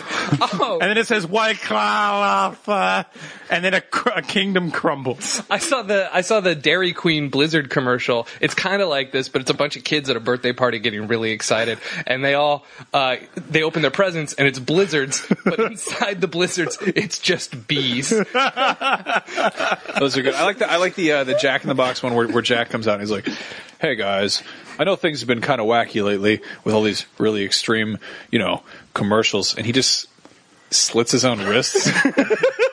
Then bleeds out in the course of 8 minutes. And just sprays a row of potheads. That's super weird. But that's not as bad Fiona as... Apple's Criminal is playing. Yeah. That's not as weird as that Taco Bell commercial where the dude takes that new Doritos taco into that teleporter from Jeff Goldblum's The Fly. And then he walks out and he's like Mayor McCheese, but a taco's his head, but his dick is his own human body and he's just screaming. And it's like, kill me! Yeah, that was a weird one. Fast food, y'all. I love the Boston Market commercial. It's just the entirety of Requiem for a Dream.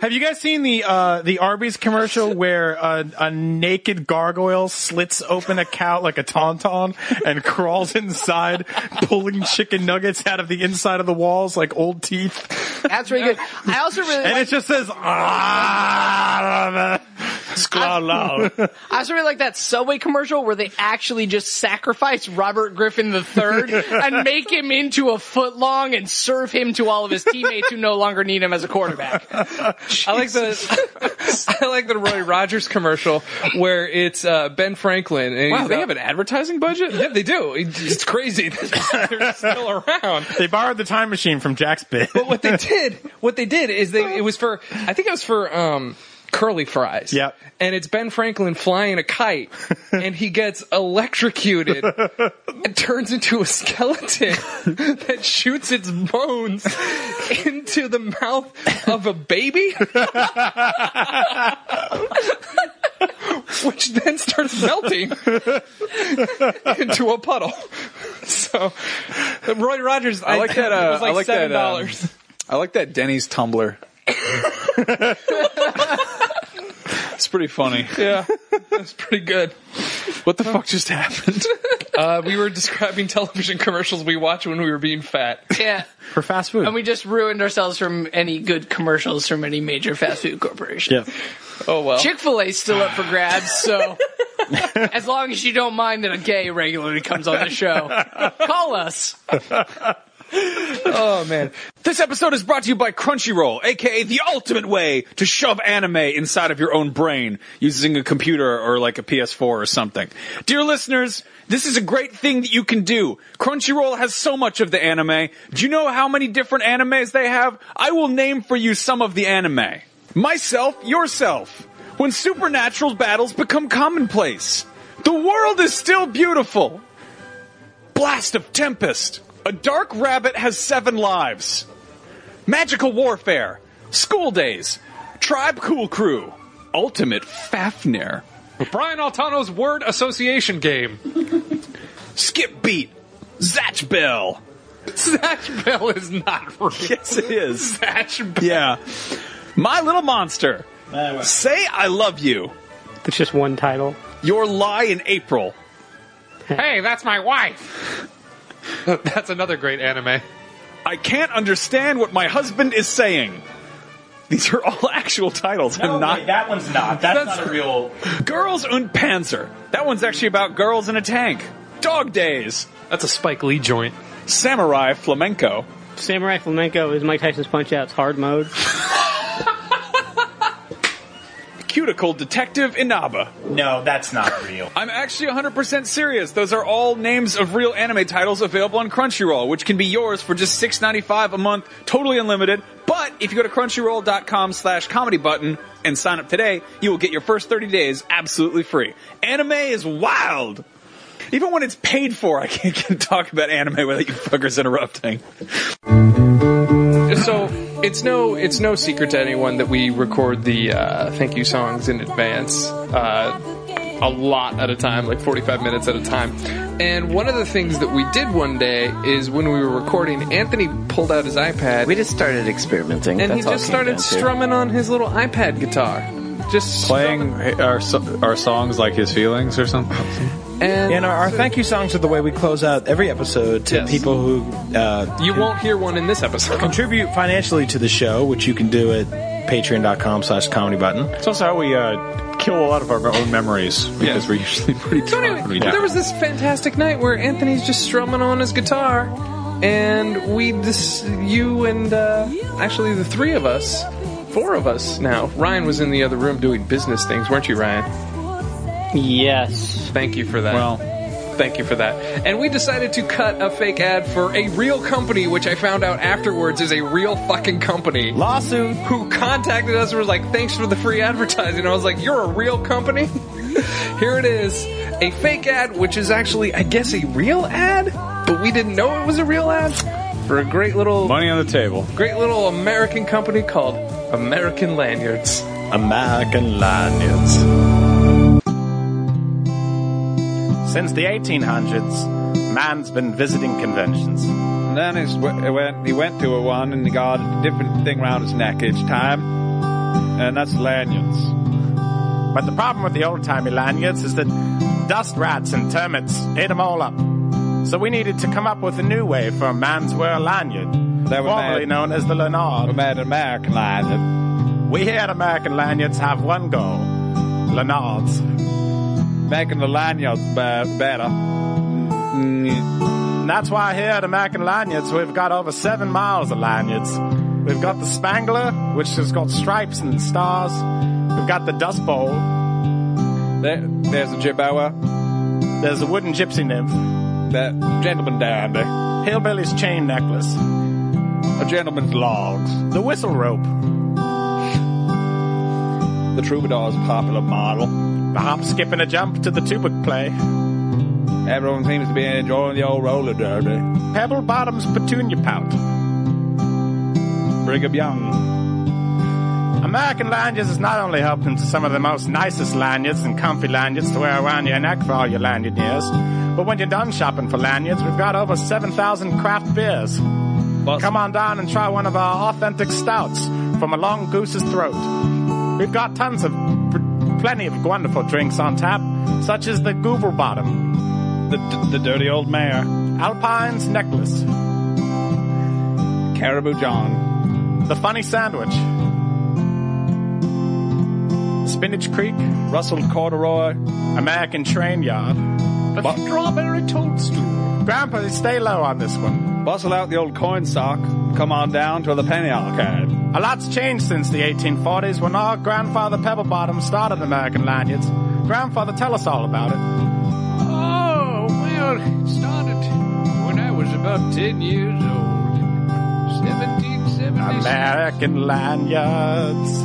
Old Paul Revere was riding his horse. Oh, it's American Lanyards. American Lanyards. He rode through Boston. The most American lanyards there are. Lighting all sorts of lampposts. American Lanyards. Coming on down to American Lanyards. And he came over to me as a boy. The greatest lanyard store in the land. And he asked, can I buy one of your rope bracelets? American Lanyards. And he put that rope bracelet inside of a lamppost. A rustic tradition founded at American Lanyards. And set it ablaze. Free parking here at American Lanyards. At American Lanyards, for generations we've been making ways so you have a piece of paper, you don't have to hold it, you just put it around your neck. Can I tell you about the time I saw Betsy Ross's bush? Come on, Grandpapa. Time for your Metamucil bath and your oatmeal stout. was striped. I saw stars. Don't get him started on the blacks. Here at American Lanyards, we believe that every strong gentleman has the right to some logs. Our company was founded on one wish. An entire cabin can be built from them. From Leonard. Entirely from Leonard's. Did I tell you about Jackson Pollock came in once and we made him go. We had him leave. This American Lanyards is a place about traditions and rustic, habitual traditions. American Lanyards. Some of the greatest lanyards in the land. the Underground Railroad? Don't start now, Grandpappy. We're doing the song. American Lanyards. Grandpapa was a man of twins, but his brother fell in a well. Did I tell you about the time I once sold a bunch of people American lanyards? We need to sing about lanyards so Grandpa will stop talking about his slaves. Here, at American Lanyards, throw in a free lanyard with every other lanyard purchase. How many lanyards do you need? 7 or 8. I said lanyards. Oh. No one can stop about the American lanyards you have. Lanyard. Anthony. I didn't actually think I would have anything on this. You told a story about your teacher and what he did to turkeys through straws. Oh yeah, Mr. Kraft. AP Bio teacher. He did a lot of the nasties to turkeys. AP is a weird way of pronouncing creepy. Yeah. I imagine it's a regional He was an dialect or interesting whatever. man. He one time almost broke my ankle, and he got my friend suspended after my friend put an exploding pen in his pocket. Suspended from what? School. You know, it says a lot about the show that this particular disgusting story is in our best of episode. Yeah, you know, I just thought it fit very well in with our show's mature themes. Here it is, turkey in the straw. When I was in high school, my high school AP biology teacher, his previous job before he got into teaching was he worked for Foster Farms. And one of his jobs at Foster Farms was to use these straws to blow turkeys to collect semen so that he could test them for virility. That's a true story. What are you talking about? How is that a real sentence? He used straws to blow turkeys? What are their? He had a special. I got so many questions for you. This right is now. a real thing that they do at turkey farms. They use this weird tube thing on the male turkeys to basically get them off to collect sperm so they can do like sperm counts and insemination and stuff like that. Suddenly So I'm just saying, we do that to turkeys. Aliens, I guess they could come here and do that to Suddenly us. those Foster Farm commercials with the puppets, how they desperately want to be Foster Farm chickens, makes sense now. Wow. Because they all want to get blown by straws. Damn. Wow. Yeah. So it was an automatic straw. He wasn't like on the other end going, "Give me that fucking turkey." I got the sperm." impression he was on the other end when he described it to us. What are you talking about? That's probably the wildest allegation you could possibly throw at a human being. I think there's that, and then there's murder. That would be number one, man. You can't straight up say that a dude blows turkeys with a straw for work. You can't say that shit. Are you In terms of HR, you can't have that little of a distance between sucking a turkey's dick. They'd have to put like some kind of some glory hole situation where they're like, yeah, your job is to just blow in this pipe here, and then on the other side, there's some other guy whose job is you have to take this tube coming out of this wall and put it on the turkey's crotch, and they have those guys never talk to each other. How many times a day does that dude go? I would just like to point out. I would just like to point out. There's even an episode of Dirty Jobs where they do this Where exact Mike Rowe procedure. blows a turkey. I want to see this job description. Pretty much. I want to see this Craigslist ad. This blow job. Yeah. Wow, great, So- Max. so Really yeah, good. that That guy joke was sucked the turkey's dick. that guy became my science teacher. So I'm just saying that maybe these aliens are just collecting it because they're just. Best I part don't know, about man. that story is that at one point in your school's career, they were like, "So what was your previous experience?" And he was like, "I used to suck turkeys' dicks through a straw." And they're like, "All right, come talk to all these kids about science." They're like, so you're probably gonna be okay with a teacher's salary, right? This is the worst thing a high school kid can tell you is like, fuck off, teacher. Go suck a turkey's dick to a straw. And he's like, I've been there. Dude, think about it. Animal husbandry Your words in are our rubber world. bullets that bounce right off of me. How many times Animal did he have husbandry to in our world is all about fucking getting animals off. Like, how come it's they don't a weird call it fucking animal job. wifing out? How many times did he have to tell the turkey, just not on my face? So Jesus Christ. Meanwhile, you can get a human lady pregnant with a turkey baster. There's a joke in there somewhere. So you mean this November You didn't find it. This November when we all gather around the table and carve up some turkey, we might be interacting with a turkey that got head from a dude. Or that's in case you need a little icebreaker at your next family get together. Do turkeys even have dicks, or do they have like weird inverse cloaca things? Well, they got a dick that fits in the. You want to insult them more? They got a dick that fits in the straw. All right? I feel like a turkey's dick looks like that thing that comes out from Gary Oldman's desk in The Fifth Element and chokes on the cherry. Listen, Anthony didn't say these dudes are getting head through a fire hose. They're getting head through a straw. They got tiny dicks. I didn't say it was that size. I mean, if they made like an action figure of Gary Oldman in The Fifth Element, it came with his desk accessories. sorry, I thought I told you guys that story a long time ago. No, that was a secret in your weird recesses of your mind. Yeah, he Well, was a weird that's good. teacher. He had a lot of pent up rage, man. He would snap at us. What kind of randomly, science so. did he teach? You think he would fucking snap at you? He spent 10 years sucking a turkey's dick, and now he's got to listen to a bunch Hey of man, what the fuck? He didn't suck a turkey's dick. He sucked 100 turkey dicks. It's not like it was him and one turkey and they sucked each other's dicks for years, and then one day that turkey died. Probably had to suck a new dick every day. It's probably like every day he's like, what happened to that turkey yesterday? And they're like, you fucking ate him at lunch. All right, here's 8 new turkeys. Go suck their dicks. Anthony, Yep, there's definitely some turkey coming those dicks. Next. What kind of science did he teach? Biology and anatomy. Okay. So But today we're talking about the turkey. And next week we're talking about the turkey. That's all we're talking about this year. I'm sorry, week, guys. I think 1 week, I remember 1 week in class, he brought in a bunch of fruit and made hobo wine to teach us about fermentation. So that gives you a taste of what my school was like. Max, Yeah, what? one day we had a stripper on the show, but that wasn't enough. Do what now? You had to bring in your 3rd grade journal. Oh my god. There's a weird thing to do when a stripper's here. I know a lot of people Make it sound so awful. Well, a lot of people empty their souls out to a stripper, like after 7 drinks. But you really went deep. He brought a journal. It was cute. journal. I found a nice journal. They got a picture of the of the book of it. Yeah. I wasn't reading your journal, bro. It was a bunch of traumatic experiences from Max's childhood that we could make fun of him for. Yeah, so And it was perfect. let's take a look. So here it is, Max's 3rd grade journal.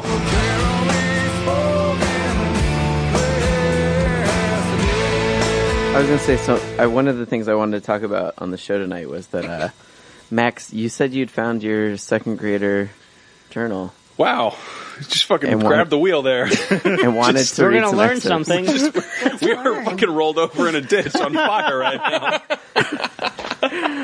It's been on my mind ever since you sent that email out. That was something you found. If this was a telethon, this is how that segment would go. You just killed a bunch of sick kids. Well, we just met a lady who had bombs in her vagina. Jerry's Next, going home. the His boy kids are all reads dead. his Like- magical book from 2nd grade. Yeah, so I don't know. I found my I think it's my 2nd grade. This is actually from let's see. You're so fucking dumb. The first page is September 10th, 1993. And it's very sad right off the bat. It's a giant red cross, and it says, Look at the star. It says, my uncle is very sick, and my mom will visit him. Jesus Christ! That was your inaugural entry. Yeah, and then it was Really set the tone. and it's all like this is So wait, you drew a giant cross and you filled it in, you're coloring it in, he's like, he's very sick, what a sick uncle he is. Well, so I think that if I remember right, they did a thing where it was kind of like it was like they were like, here's your journal, you have to write something in it every day. And I remember being like just pissed off that I had to write so much. This is 2 sentences. Like, this is 1 sentence with too many periods in it. Like, okay. I was like, oh, I hate writing so much. And it was, here's why did I start a journal? But it was like, they're like, you can also draw something. So I'd always like write something totally half-assed and be like, yeah, fucking, and then it was like, I just draw something way more cool. So here's one where it says, I got a good idea. And it says dumb car. It's a diagram. It looks like if they built they converted a covered wagon into a pirate ship and then converted that into a fucking exercise machine that Kevin Sorbo would demonstrate on like an infomercial. I want to know what's going on the opposite page. On the opposite page it says Lola. I miss Lola. That was my cat that died. Oh. Yeah, so it goes. It's like extremely, extremely emotional. Wow, you're about as bad as transitions as this show has been. Yeah, no, this is. It makes sense that I am on this show. Yeah, Max, this is like the That's show the only notes. thing that makes sense. This is like the what was it? Like the Ralph McQuarrie Art of Star Wars books, but for the comedy button. I got an idar, dumb car. Okay, so here's one. We went on a field trip to Cape Cod Sea Camp. So this is a page where I say, we are now in Cape Cod Sea Camp, and I'm not sure how I like it. And it's got this menacing mountain. I don't think there's any mountains in Cape Cod. Like, there's this giant fucking mountain coming out of the ocean and a tree floating on nothing. All right. And then on the next page right after that, this is where it gets fucking dark. It says, I hate myself, and I do not know why. And then it has all these small illustrations of a stick figure dying from anvils and guns and knives. And canine. Canine. It says anvil, gun, knife, and canine. I think it's a cannon that shoots dogs at people. What is this dated? Is it dated? This is from... it's also a stick figure where you filled in the head, so it looks like you're wearing blackface. This is what's scary. This entry is from almost exactly 21 years ago. Wow. The next page is October 16th, 1993. And the page right after I hate myself is, I learned how to raid my bike, and I got to blow pops. And then there's Day is coming. It has a mummy and a fucking demon with wings and what looks like Mothra if Mothra was a centipede. How is this real? Christ. What the fuck? Yeah. There's one. This is fucking Pearl Jam Jeremy's notebook, right? Yeah, seriously. Right? Let me see if I can find the best one in here, though. That like the most. Oh, the best one. The single best page in here. I still like the one where you die different ways from knives and canine. Cannon that shoots. Especially that you wrote canine instead of dog. None of this surprises me, though. But I'm pretty sure it was canine instead of cannon. Because it was a drawing of a cannon. I thought it was a drawing of a dog. I couldn't tell if No. It's a cannon, but I spelled it like canine. Why does it look like it has legs? It's a cannon. It did not. It looked like it had like 70 legs. It was like cannon stand. A dog is easier to write than canine. I wouldn't write canine. You also thought an anvil might enter. Suicidal. Stop judging him. Yeah, right? I was 7 and fucked up. So here's the single best page in here. It just says, I threw up in church. Is that Jesus? This fucking concept art for a South Park character standing next to a much more realistic person. I want that on a t-shirt. That's my upcoming Punky P. I'm not even kidding. Max, let's scan that drawing and put it in the Comedy Button store and then write, I threw up in church above it. That seriously sounds like a NoFX B-side. Yeah, well, that's a Comedy Button t-shirt that's going up this week. Don't call me white. I would threw wear up in this shirt. Yeah, me too. Yeah, and it's Max, just those two guys. I would wear this. And one of them's got that face where and the other one's really sad that there's Max, puke in the seriously, church. we're going to make that shirt. No, I'm completely with you on that. All right, good. Available at comedybutton.com this week or next. Yeah, but this has been like weird. I was like looking through this and it was oh my god, it goes from like really fucking weird hilarious shit. I went to an art gallery and I got to go to a toy show and I got pieces of wood that fit together to make a bagel ship. A bagel ship? A bagel ship. A battleship shooting down airplanes and shit. And then the page after that, it's like, I'm moving on New Year, but I am sad. And it has a moving van moving away from my house and a picture of me crying. Oh, let me see this one. I almost went into art therapy. This is fascinating. Yeah. So Wait, Brian, is that true? It is true. Wow. So the best part is the moving truck is leaving without you, and it's yelling goodbye.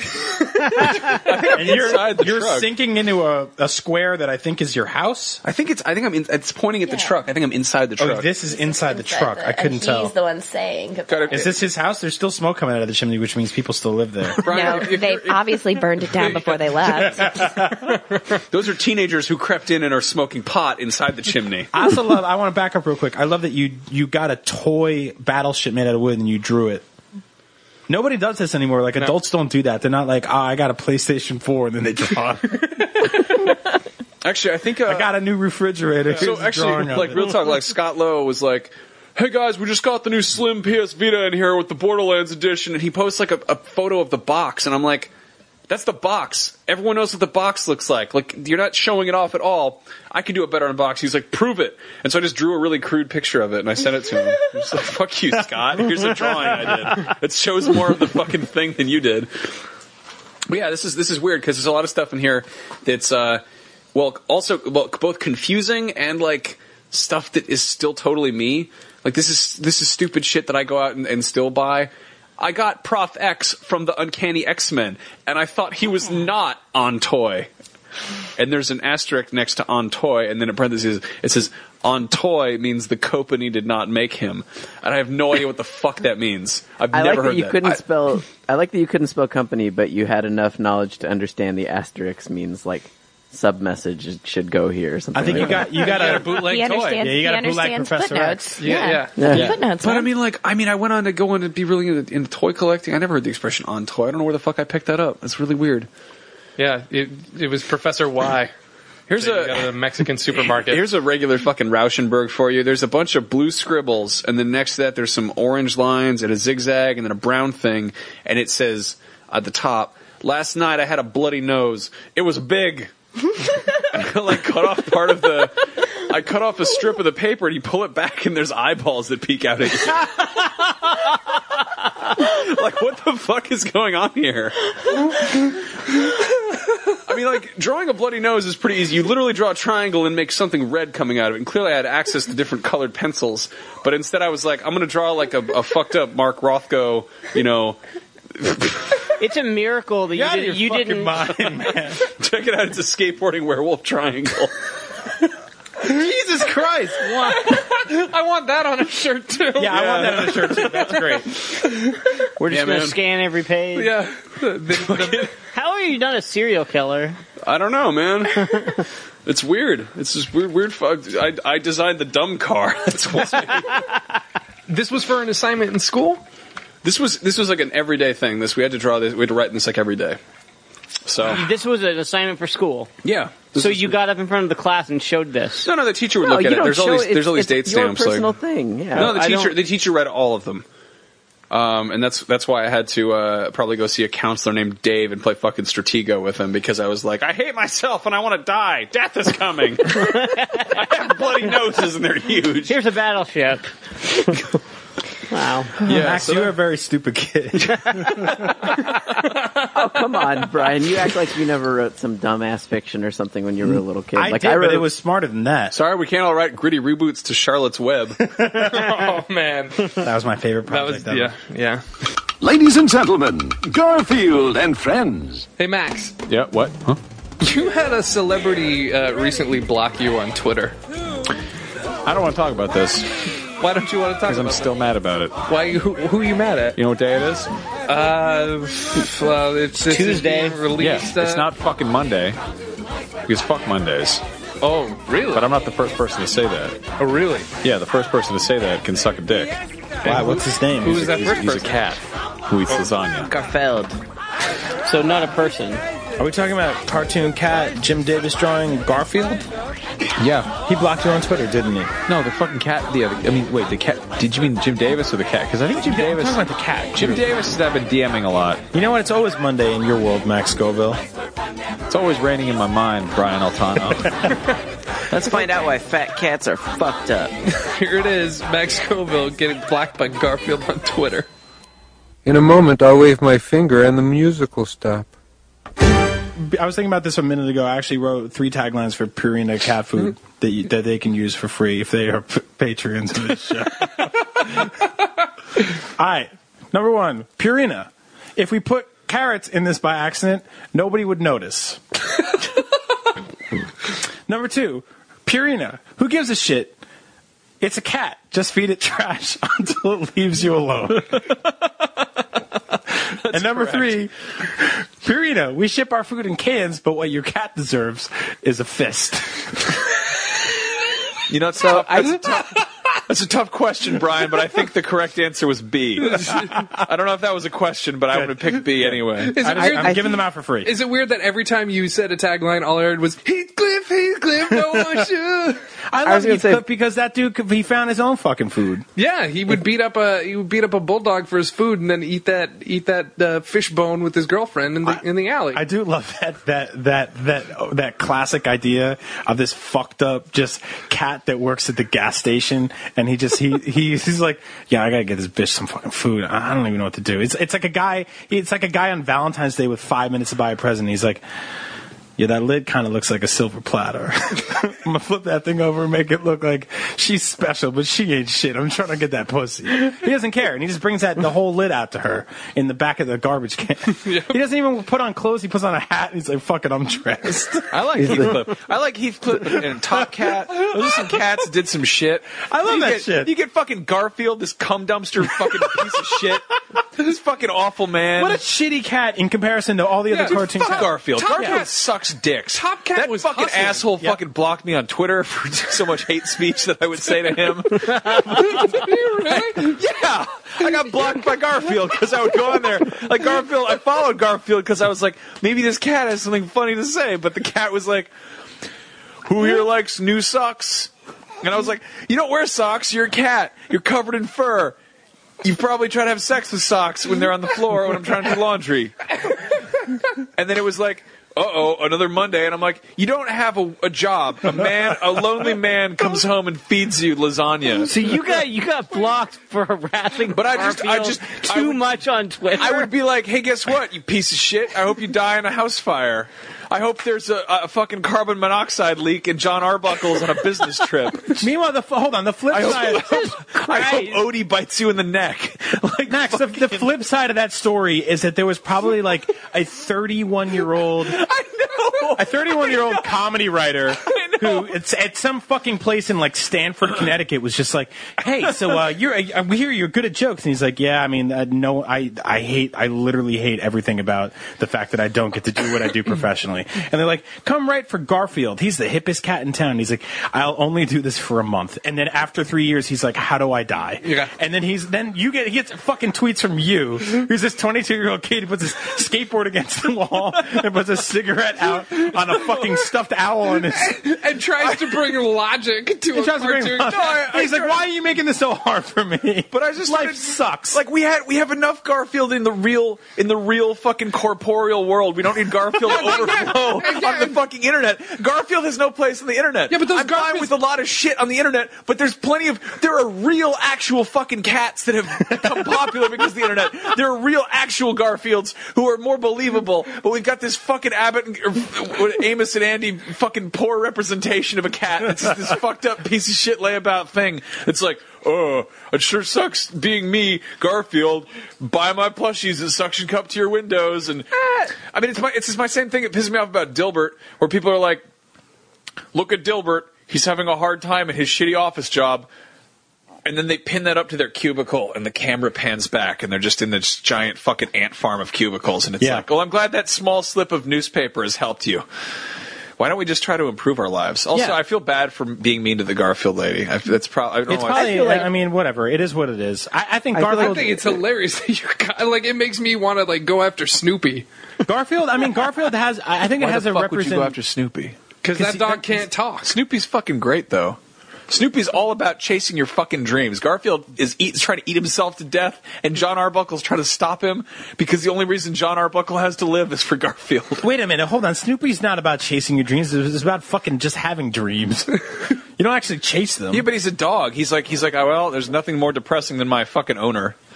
So I'm just going to pretend I'm a pilot and try to fight a guy with my house. Yeah, because I watch my owner get kicked in the face by a woman every day. Also, my brother is an alcoholic who lives in the desert. Yeah, exactly. I don't have much going for me. But Garfield's amazing because if they did Garfield now, like John Arbuckle would be he'd be like a Lyft driver.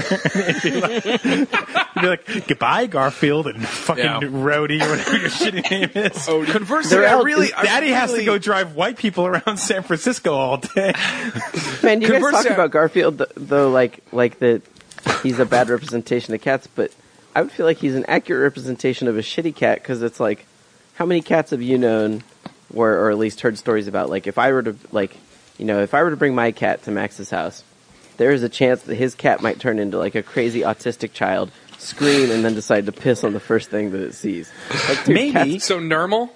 But no, this is what we're talking about, man. This is the whole crux of this shit right now. This is like other cats. Heathcliff, right? He's about that hustle. That's it. He's out there. These cats, shit. Top Cat and Heathcliff are fucking assholes. They're fucking assholes. They're proactive. But they're working for that fucking money. They fucking go after it. They're working for that money. They're working for that pussy. They're working for that food. Garfield sits there and he's like, fucking Garfield, this day I don't understand. You know who else was? You know who else was all about that hustle? Who? Fucking Fat Cat from Rescue Rangers. Fat Cat from Rescue Rangers. That cat fucking works. Those are great cats. Garfield is fucking too lazy to even bite the hand that feeds him, so he's just sort of fucking he just negs it. Like he's just like, "Hey John, how was your date?" And John's like, "Oh look, a spider." And then Garfield kills the newspaper. Like that's a fucking sad life. Yeah, Garfield's the kind of dude that would sit around on the internet and he'd be like, "Oh, the game's it's only 5 hours. Exactly. It's $60. Exactly. That's so exactly what I hate about Garfield. Shut the fuck up. Just maybe that was their entire artistic vision, was to make a game that was 5 hours. Why does everything have to be 200 hours? How many fucking Skyrims a year do you need, That's Garfield? it. Garfield and John Arbuckle are like, they're like two people in a bad relationship where it's not like an abusive relationship, but just a stagnant fucking shitty, like, no one's doing anything here. You're just kind of leaning on each other and it's like, no one's happy. And it's just, you want to just grab both of them at the same time and shake them and be like, just life is better than this. Max, either just fucking die or go do something. Didn't that dude cockblock John all the time too? Yes. That was the other thing. It's a piece of shit. Yeah. Yeah, he was trying to date that nurse, and then Odie and Garfield would come in and like shit on the table that they were standing in front. Hold on, I gotta say, of all the things that Garfield you've been looking at my DeviantArt where it's just all this Garfield scat art. All the things Garfield did that made perfect sense is he pushed that fucking dog off the table. Because why you have a fucking dog on your kitchen table? It's disgusting. I'm gonna shut up. Here's another reason why Garfield sucks. All right.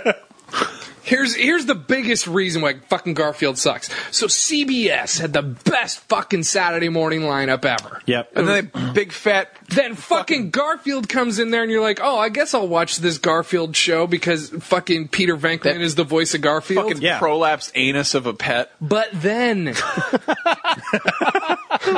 So you get through a shitty Garfield cartoon, which is never good. Don't even talk to me about those barnyard fuckers. U.S. Acres comes on. Farm fucks. Fuck that show. Stupid egg with legs Fuck growing around. Shit.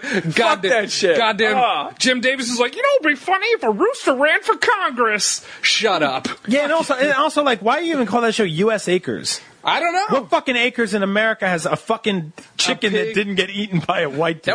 That was a throwaway joke based on some shit that just got swallowed up into the sands of time. Yeah. Ugh. USA. I hated everything about that show. Fucking bad. It was the worst. Even at 8 years old, I was watching it going, this show is terrible. And you know what it was, man? This is another fucking show that fucking programmed the need for laziness and a sedentary lifestyle in people's brains. That fucking egg couldn't hatch.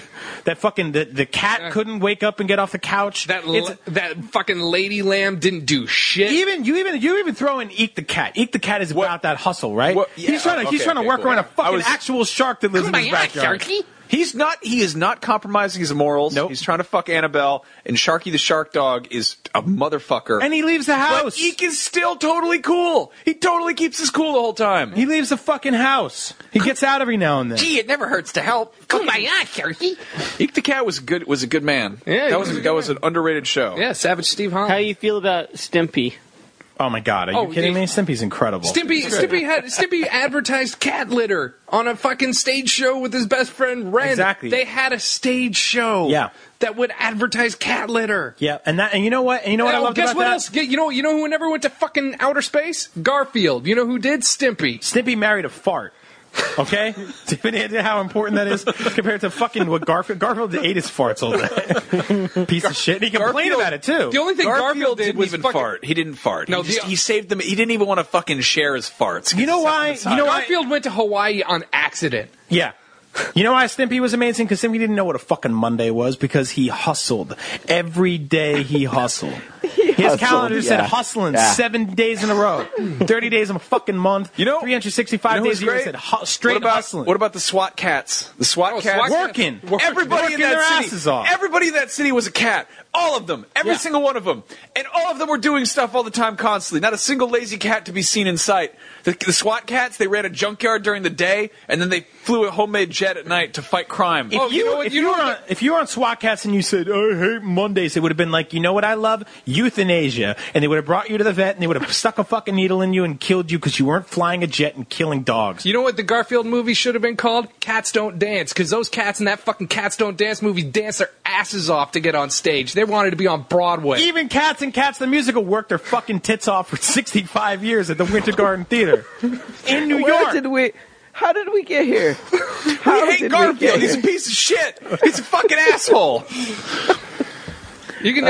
Garfield is the worst cartoon cat. You know who else works? He doesn't do shit. You know who didn't work? Every other cartoon cat does everything else. You know who's a piece of shit? Half the Aristocats. You know why? Because they didn't have jobs. The other ones, awesome. They started a band. Exactly. Think about it this way. If I was coming to you in the roaring 40s or whatever the fuck Jim Davis fits that piece of shit. The roaring 40s? Oh, it's the old Garfield the cat. He's a lazy cat. And I said, all right, I got this idea for you. It's this new comic strip that's going to go in parts of your newspaper that don't make any fucking sense because the rest of it's for adults. But you're going to tear out 2 pieces of paper in the middle and hand it to some kid. And he's going to read some shitty circle with some dumb family in it. And there's going to be some fucking idiot from Camelot. And then this fucking political prick smoking a cigarette that looks like a tweed. There's going to be... What are we going to do? There's going to be an old goose and a dog. Well, in between that and the guy that falls in love with his fucking pet tiger, which is the most amazing cartoon of all time, is going to be a cat that doesn't do anything. Oh, what does he do? I just told you he does nothing. Oh, who does he live with? He lives with the dog that he hates and this guy that's trying to fucking hit chicks on Tinder, but he can't because A, that hasn't been invented yet. B, he's got a flip phone. And B, he's got a flip phone. And every time he tries to bring girls home to the house, his fucking cat negs them out of the picture. And what's he do? He fucking contributes to Gamergate Kickstarters, and he fucking gets excited when they add when they couple the fucking Mighty Wings with the Big Mac once a year. The only thing he gives a shit about. He hates himself and his body, but he takes it out on other people like instead of just dog. letting it lie. I don't even like dogs that much. Oh god, did I say that? I don't like Odie. I never liked Odie, but Odie is still better than Odie was the best character on that in that strip. The bottom line is you guys just hate lazy people. No, we hate Garfield. No, being lazy is amazing. You should Homer Simpson is an icon. Yeah. Anthony, you should always be lazy sometimes. Yeah. You should be lazy. That's the one thing. Everyone's like, oh, you got to work all the time. You don't. Be lazy a little bit. But don't only be lazy. Don't just be like, oh, there's a new season of blah, and then just fart and die. Yeah. That's what fucking Garfield did, that piece of shit. And somehow people in newspapers, I don't know if Garfield has pictures of people in newspapers fucking kids, because why is that dude still in the newspaper every goddamn week? Newspapers will be dead and Garfield will still be alive. Yeah. They have pictures in libraries that have a picture of a Garfield holding a book and it says, this is read. Fuck you, you read. You don't do anything. Goddamn liar. I'm so happy we did this. Welcome to Patronus. I fucking hate Garfield. It's a piece of shit. Thanks for backing me up, guys. I was really afraid I'd get some pushback there. No. Like some Garfield apologists in there. I mean, I kind of feel bad for the guy running their Twitter campaign, but I mean, at the same time, I don't. I think they unblocked me, and the second I realized it, I started saying more shit, and they did it again. Because there's some guy with a fucking just jeans that don't fit, and he has a resume that says social media guru, and underneath it says Garfield. King Feature Syndicate worked specifically on the Garfield Twitter. Hold on, let me pull this. What'd you do on Mondays? What do you think I did? He wrote itself. Why are you here? I'm suicidal. Garfield. Yeah, I'm still blocked. Oh, I can't read, Garfield's tweets. I want to know what he's saying. So, Ryan. Yo. You were kind of like a Michigan J. Frog on this show, in the sense that you will be really loud and funny when you don't think the mics are on, but the second you think you're being recorded, you're like, nope, not talking. Oh God, did you catch me? I did catch you one day. They caught you slipping. There was a day where we were recording for about 15 minutes. Oh God! Before we started the actual episode, and because of that, our timing was off, and the episode was a few minutes short of the regular running time. So what I did was I grabbed some bits that we recorded. Not thinking that we were recording, just us sitting down waiting to record. Oh no. And Ryan... That's when Ryan does talk. That's when Ryan fucking lit up. Wow, what did I do? What are we listening to? Oh, we're listening to you telling a story about Paddington Bear. It was you, it was me, it was Brian, it was Max, and we were singing the Paddington Bear theme song, and you had no idea we were recording. I have no memory of this. For the record, that Ryan drank a lot that night. Is great, and it's got a 98% of Rotten Tomatoes, and I highly recommend it. So this is us taking a trip to the old Paddington Station with Paddington Bear, the bear, mercy, the bear from deepest, darkest Peru. Fucking around and I'm banging, fucking on roofs, and I'm busting a nut. Gonna steal a helicopter and come on home and cheat on a dog. It's Paddington Bear. Apparently that's the song now. That is. Today, Paddington Bear broke out of his confinements and proceeded to eat a local shopkeeper. His entrails were splattered all about his newspaper stand, and Paddington looked quite the fool.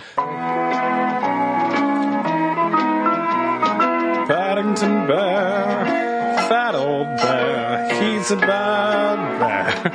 Hanging out in the That fucking bear stole the car, fucking drove it over a bunch of kids, played in the street, now they're all dead. Fuck that goddamn bear. Putting his dick in the honey jar, fucking some slips. That's the wrong bear. Darting the bear and then hanging with friends. Actually, it's the marmalade jar. A bear's dick looks like a pine cone. It hurts when he fucks you. The bear's on the loose in London.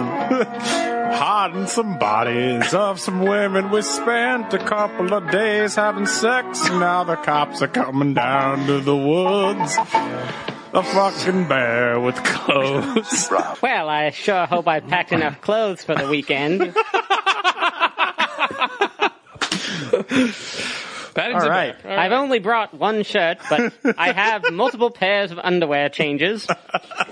So I should be all right. There's a gun in my suitcase.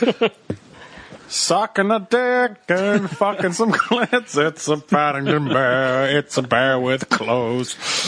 All right. Why does he have to be so fucking pussy hungry? He's a fucking bear. He's a bear. He's a wild animal, and they put a bucket hat on him, so he started acting like he was the lead singer for Wheatus. He's a bear with a British accent. There he goes, eating trash out of campfire tents. All right. Hey, you know, that's not fair. I didn't get the British memo. Paddington Bear broke into the local church and ate all of the Bibles. Can you do it British brat brat? It just sounds like the fucking Brom brom. It sounds like Jim Carrey at in the Cable Guy, like at medieval times. He's like When he's doing the Star Trek That was song. Star Trek. All right. And there you have it. That was the Best of the Comedy Button Volume 3. You heard a lot of stuff from our regular shows, a couple things from our special exclusive Patreon episodes. We hope you enjoyed it. If you would like to follow us on Twitter, I'm Scott Bromley, at Scott_Bromley. Brian Altano is at Agent Bizzle. Anthony Gallegos is at Chuff Money. Max Scoville is at Max Scoville. And Ryan Scott is at Rydog. Remember, if you would like to support the show, visit patreon.com/comedybutton, where you will receive 2 exclusive episodes every single month for as little as $1. That means for $12 a year, you can potentially get 24 hours of Comedy Button that you can't hear anywhere else. Once again, that is patreon.com/comedybutton. And if you want to write us a letter, hit us up at podcast@comedybutton.com or visit our website, comedybutton.com, to download the episodes, our commentaries, our merchandise, our t-shirts, our mugs, our souls. Go get it there, comedybutton.com. Once again, you can listen to the regular episodes of the Comedy Button every Friday on comedybutton.com, iTunes, SoundCloud, wherever you can listen to music things and podcasts. All right, guys, hope you enjoyed it. We will see you all next week.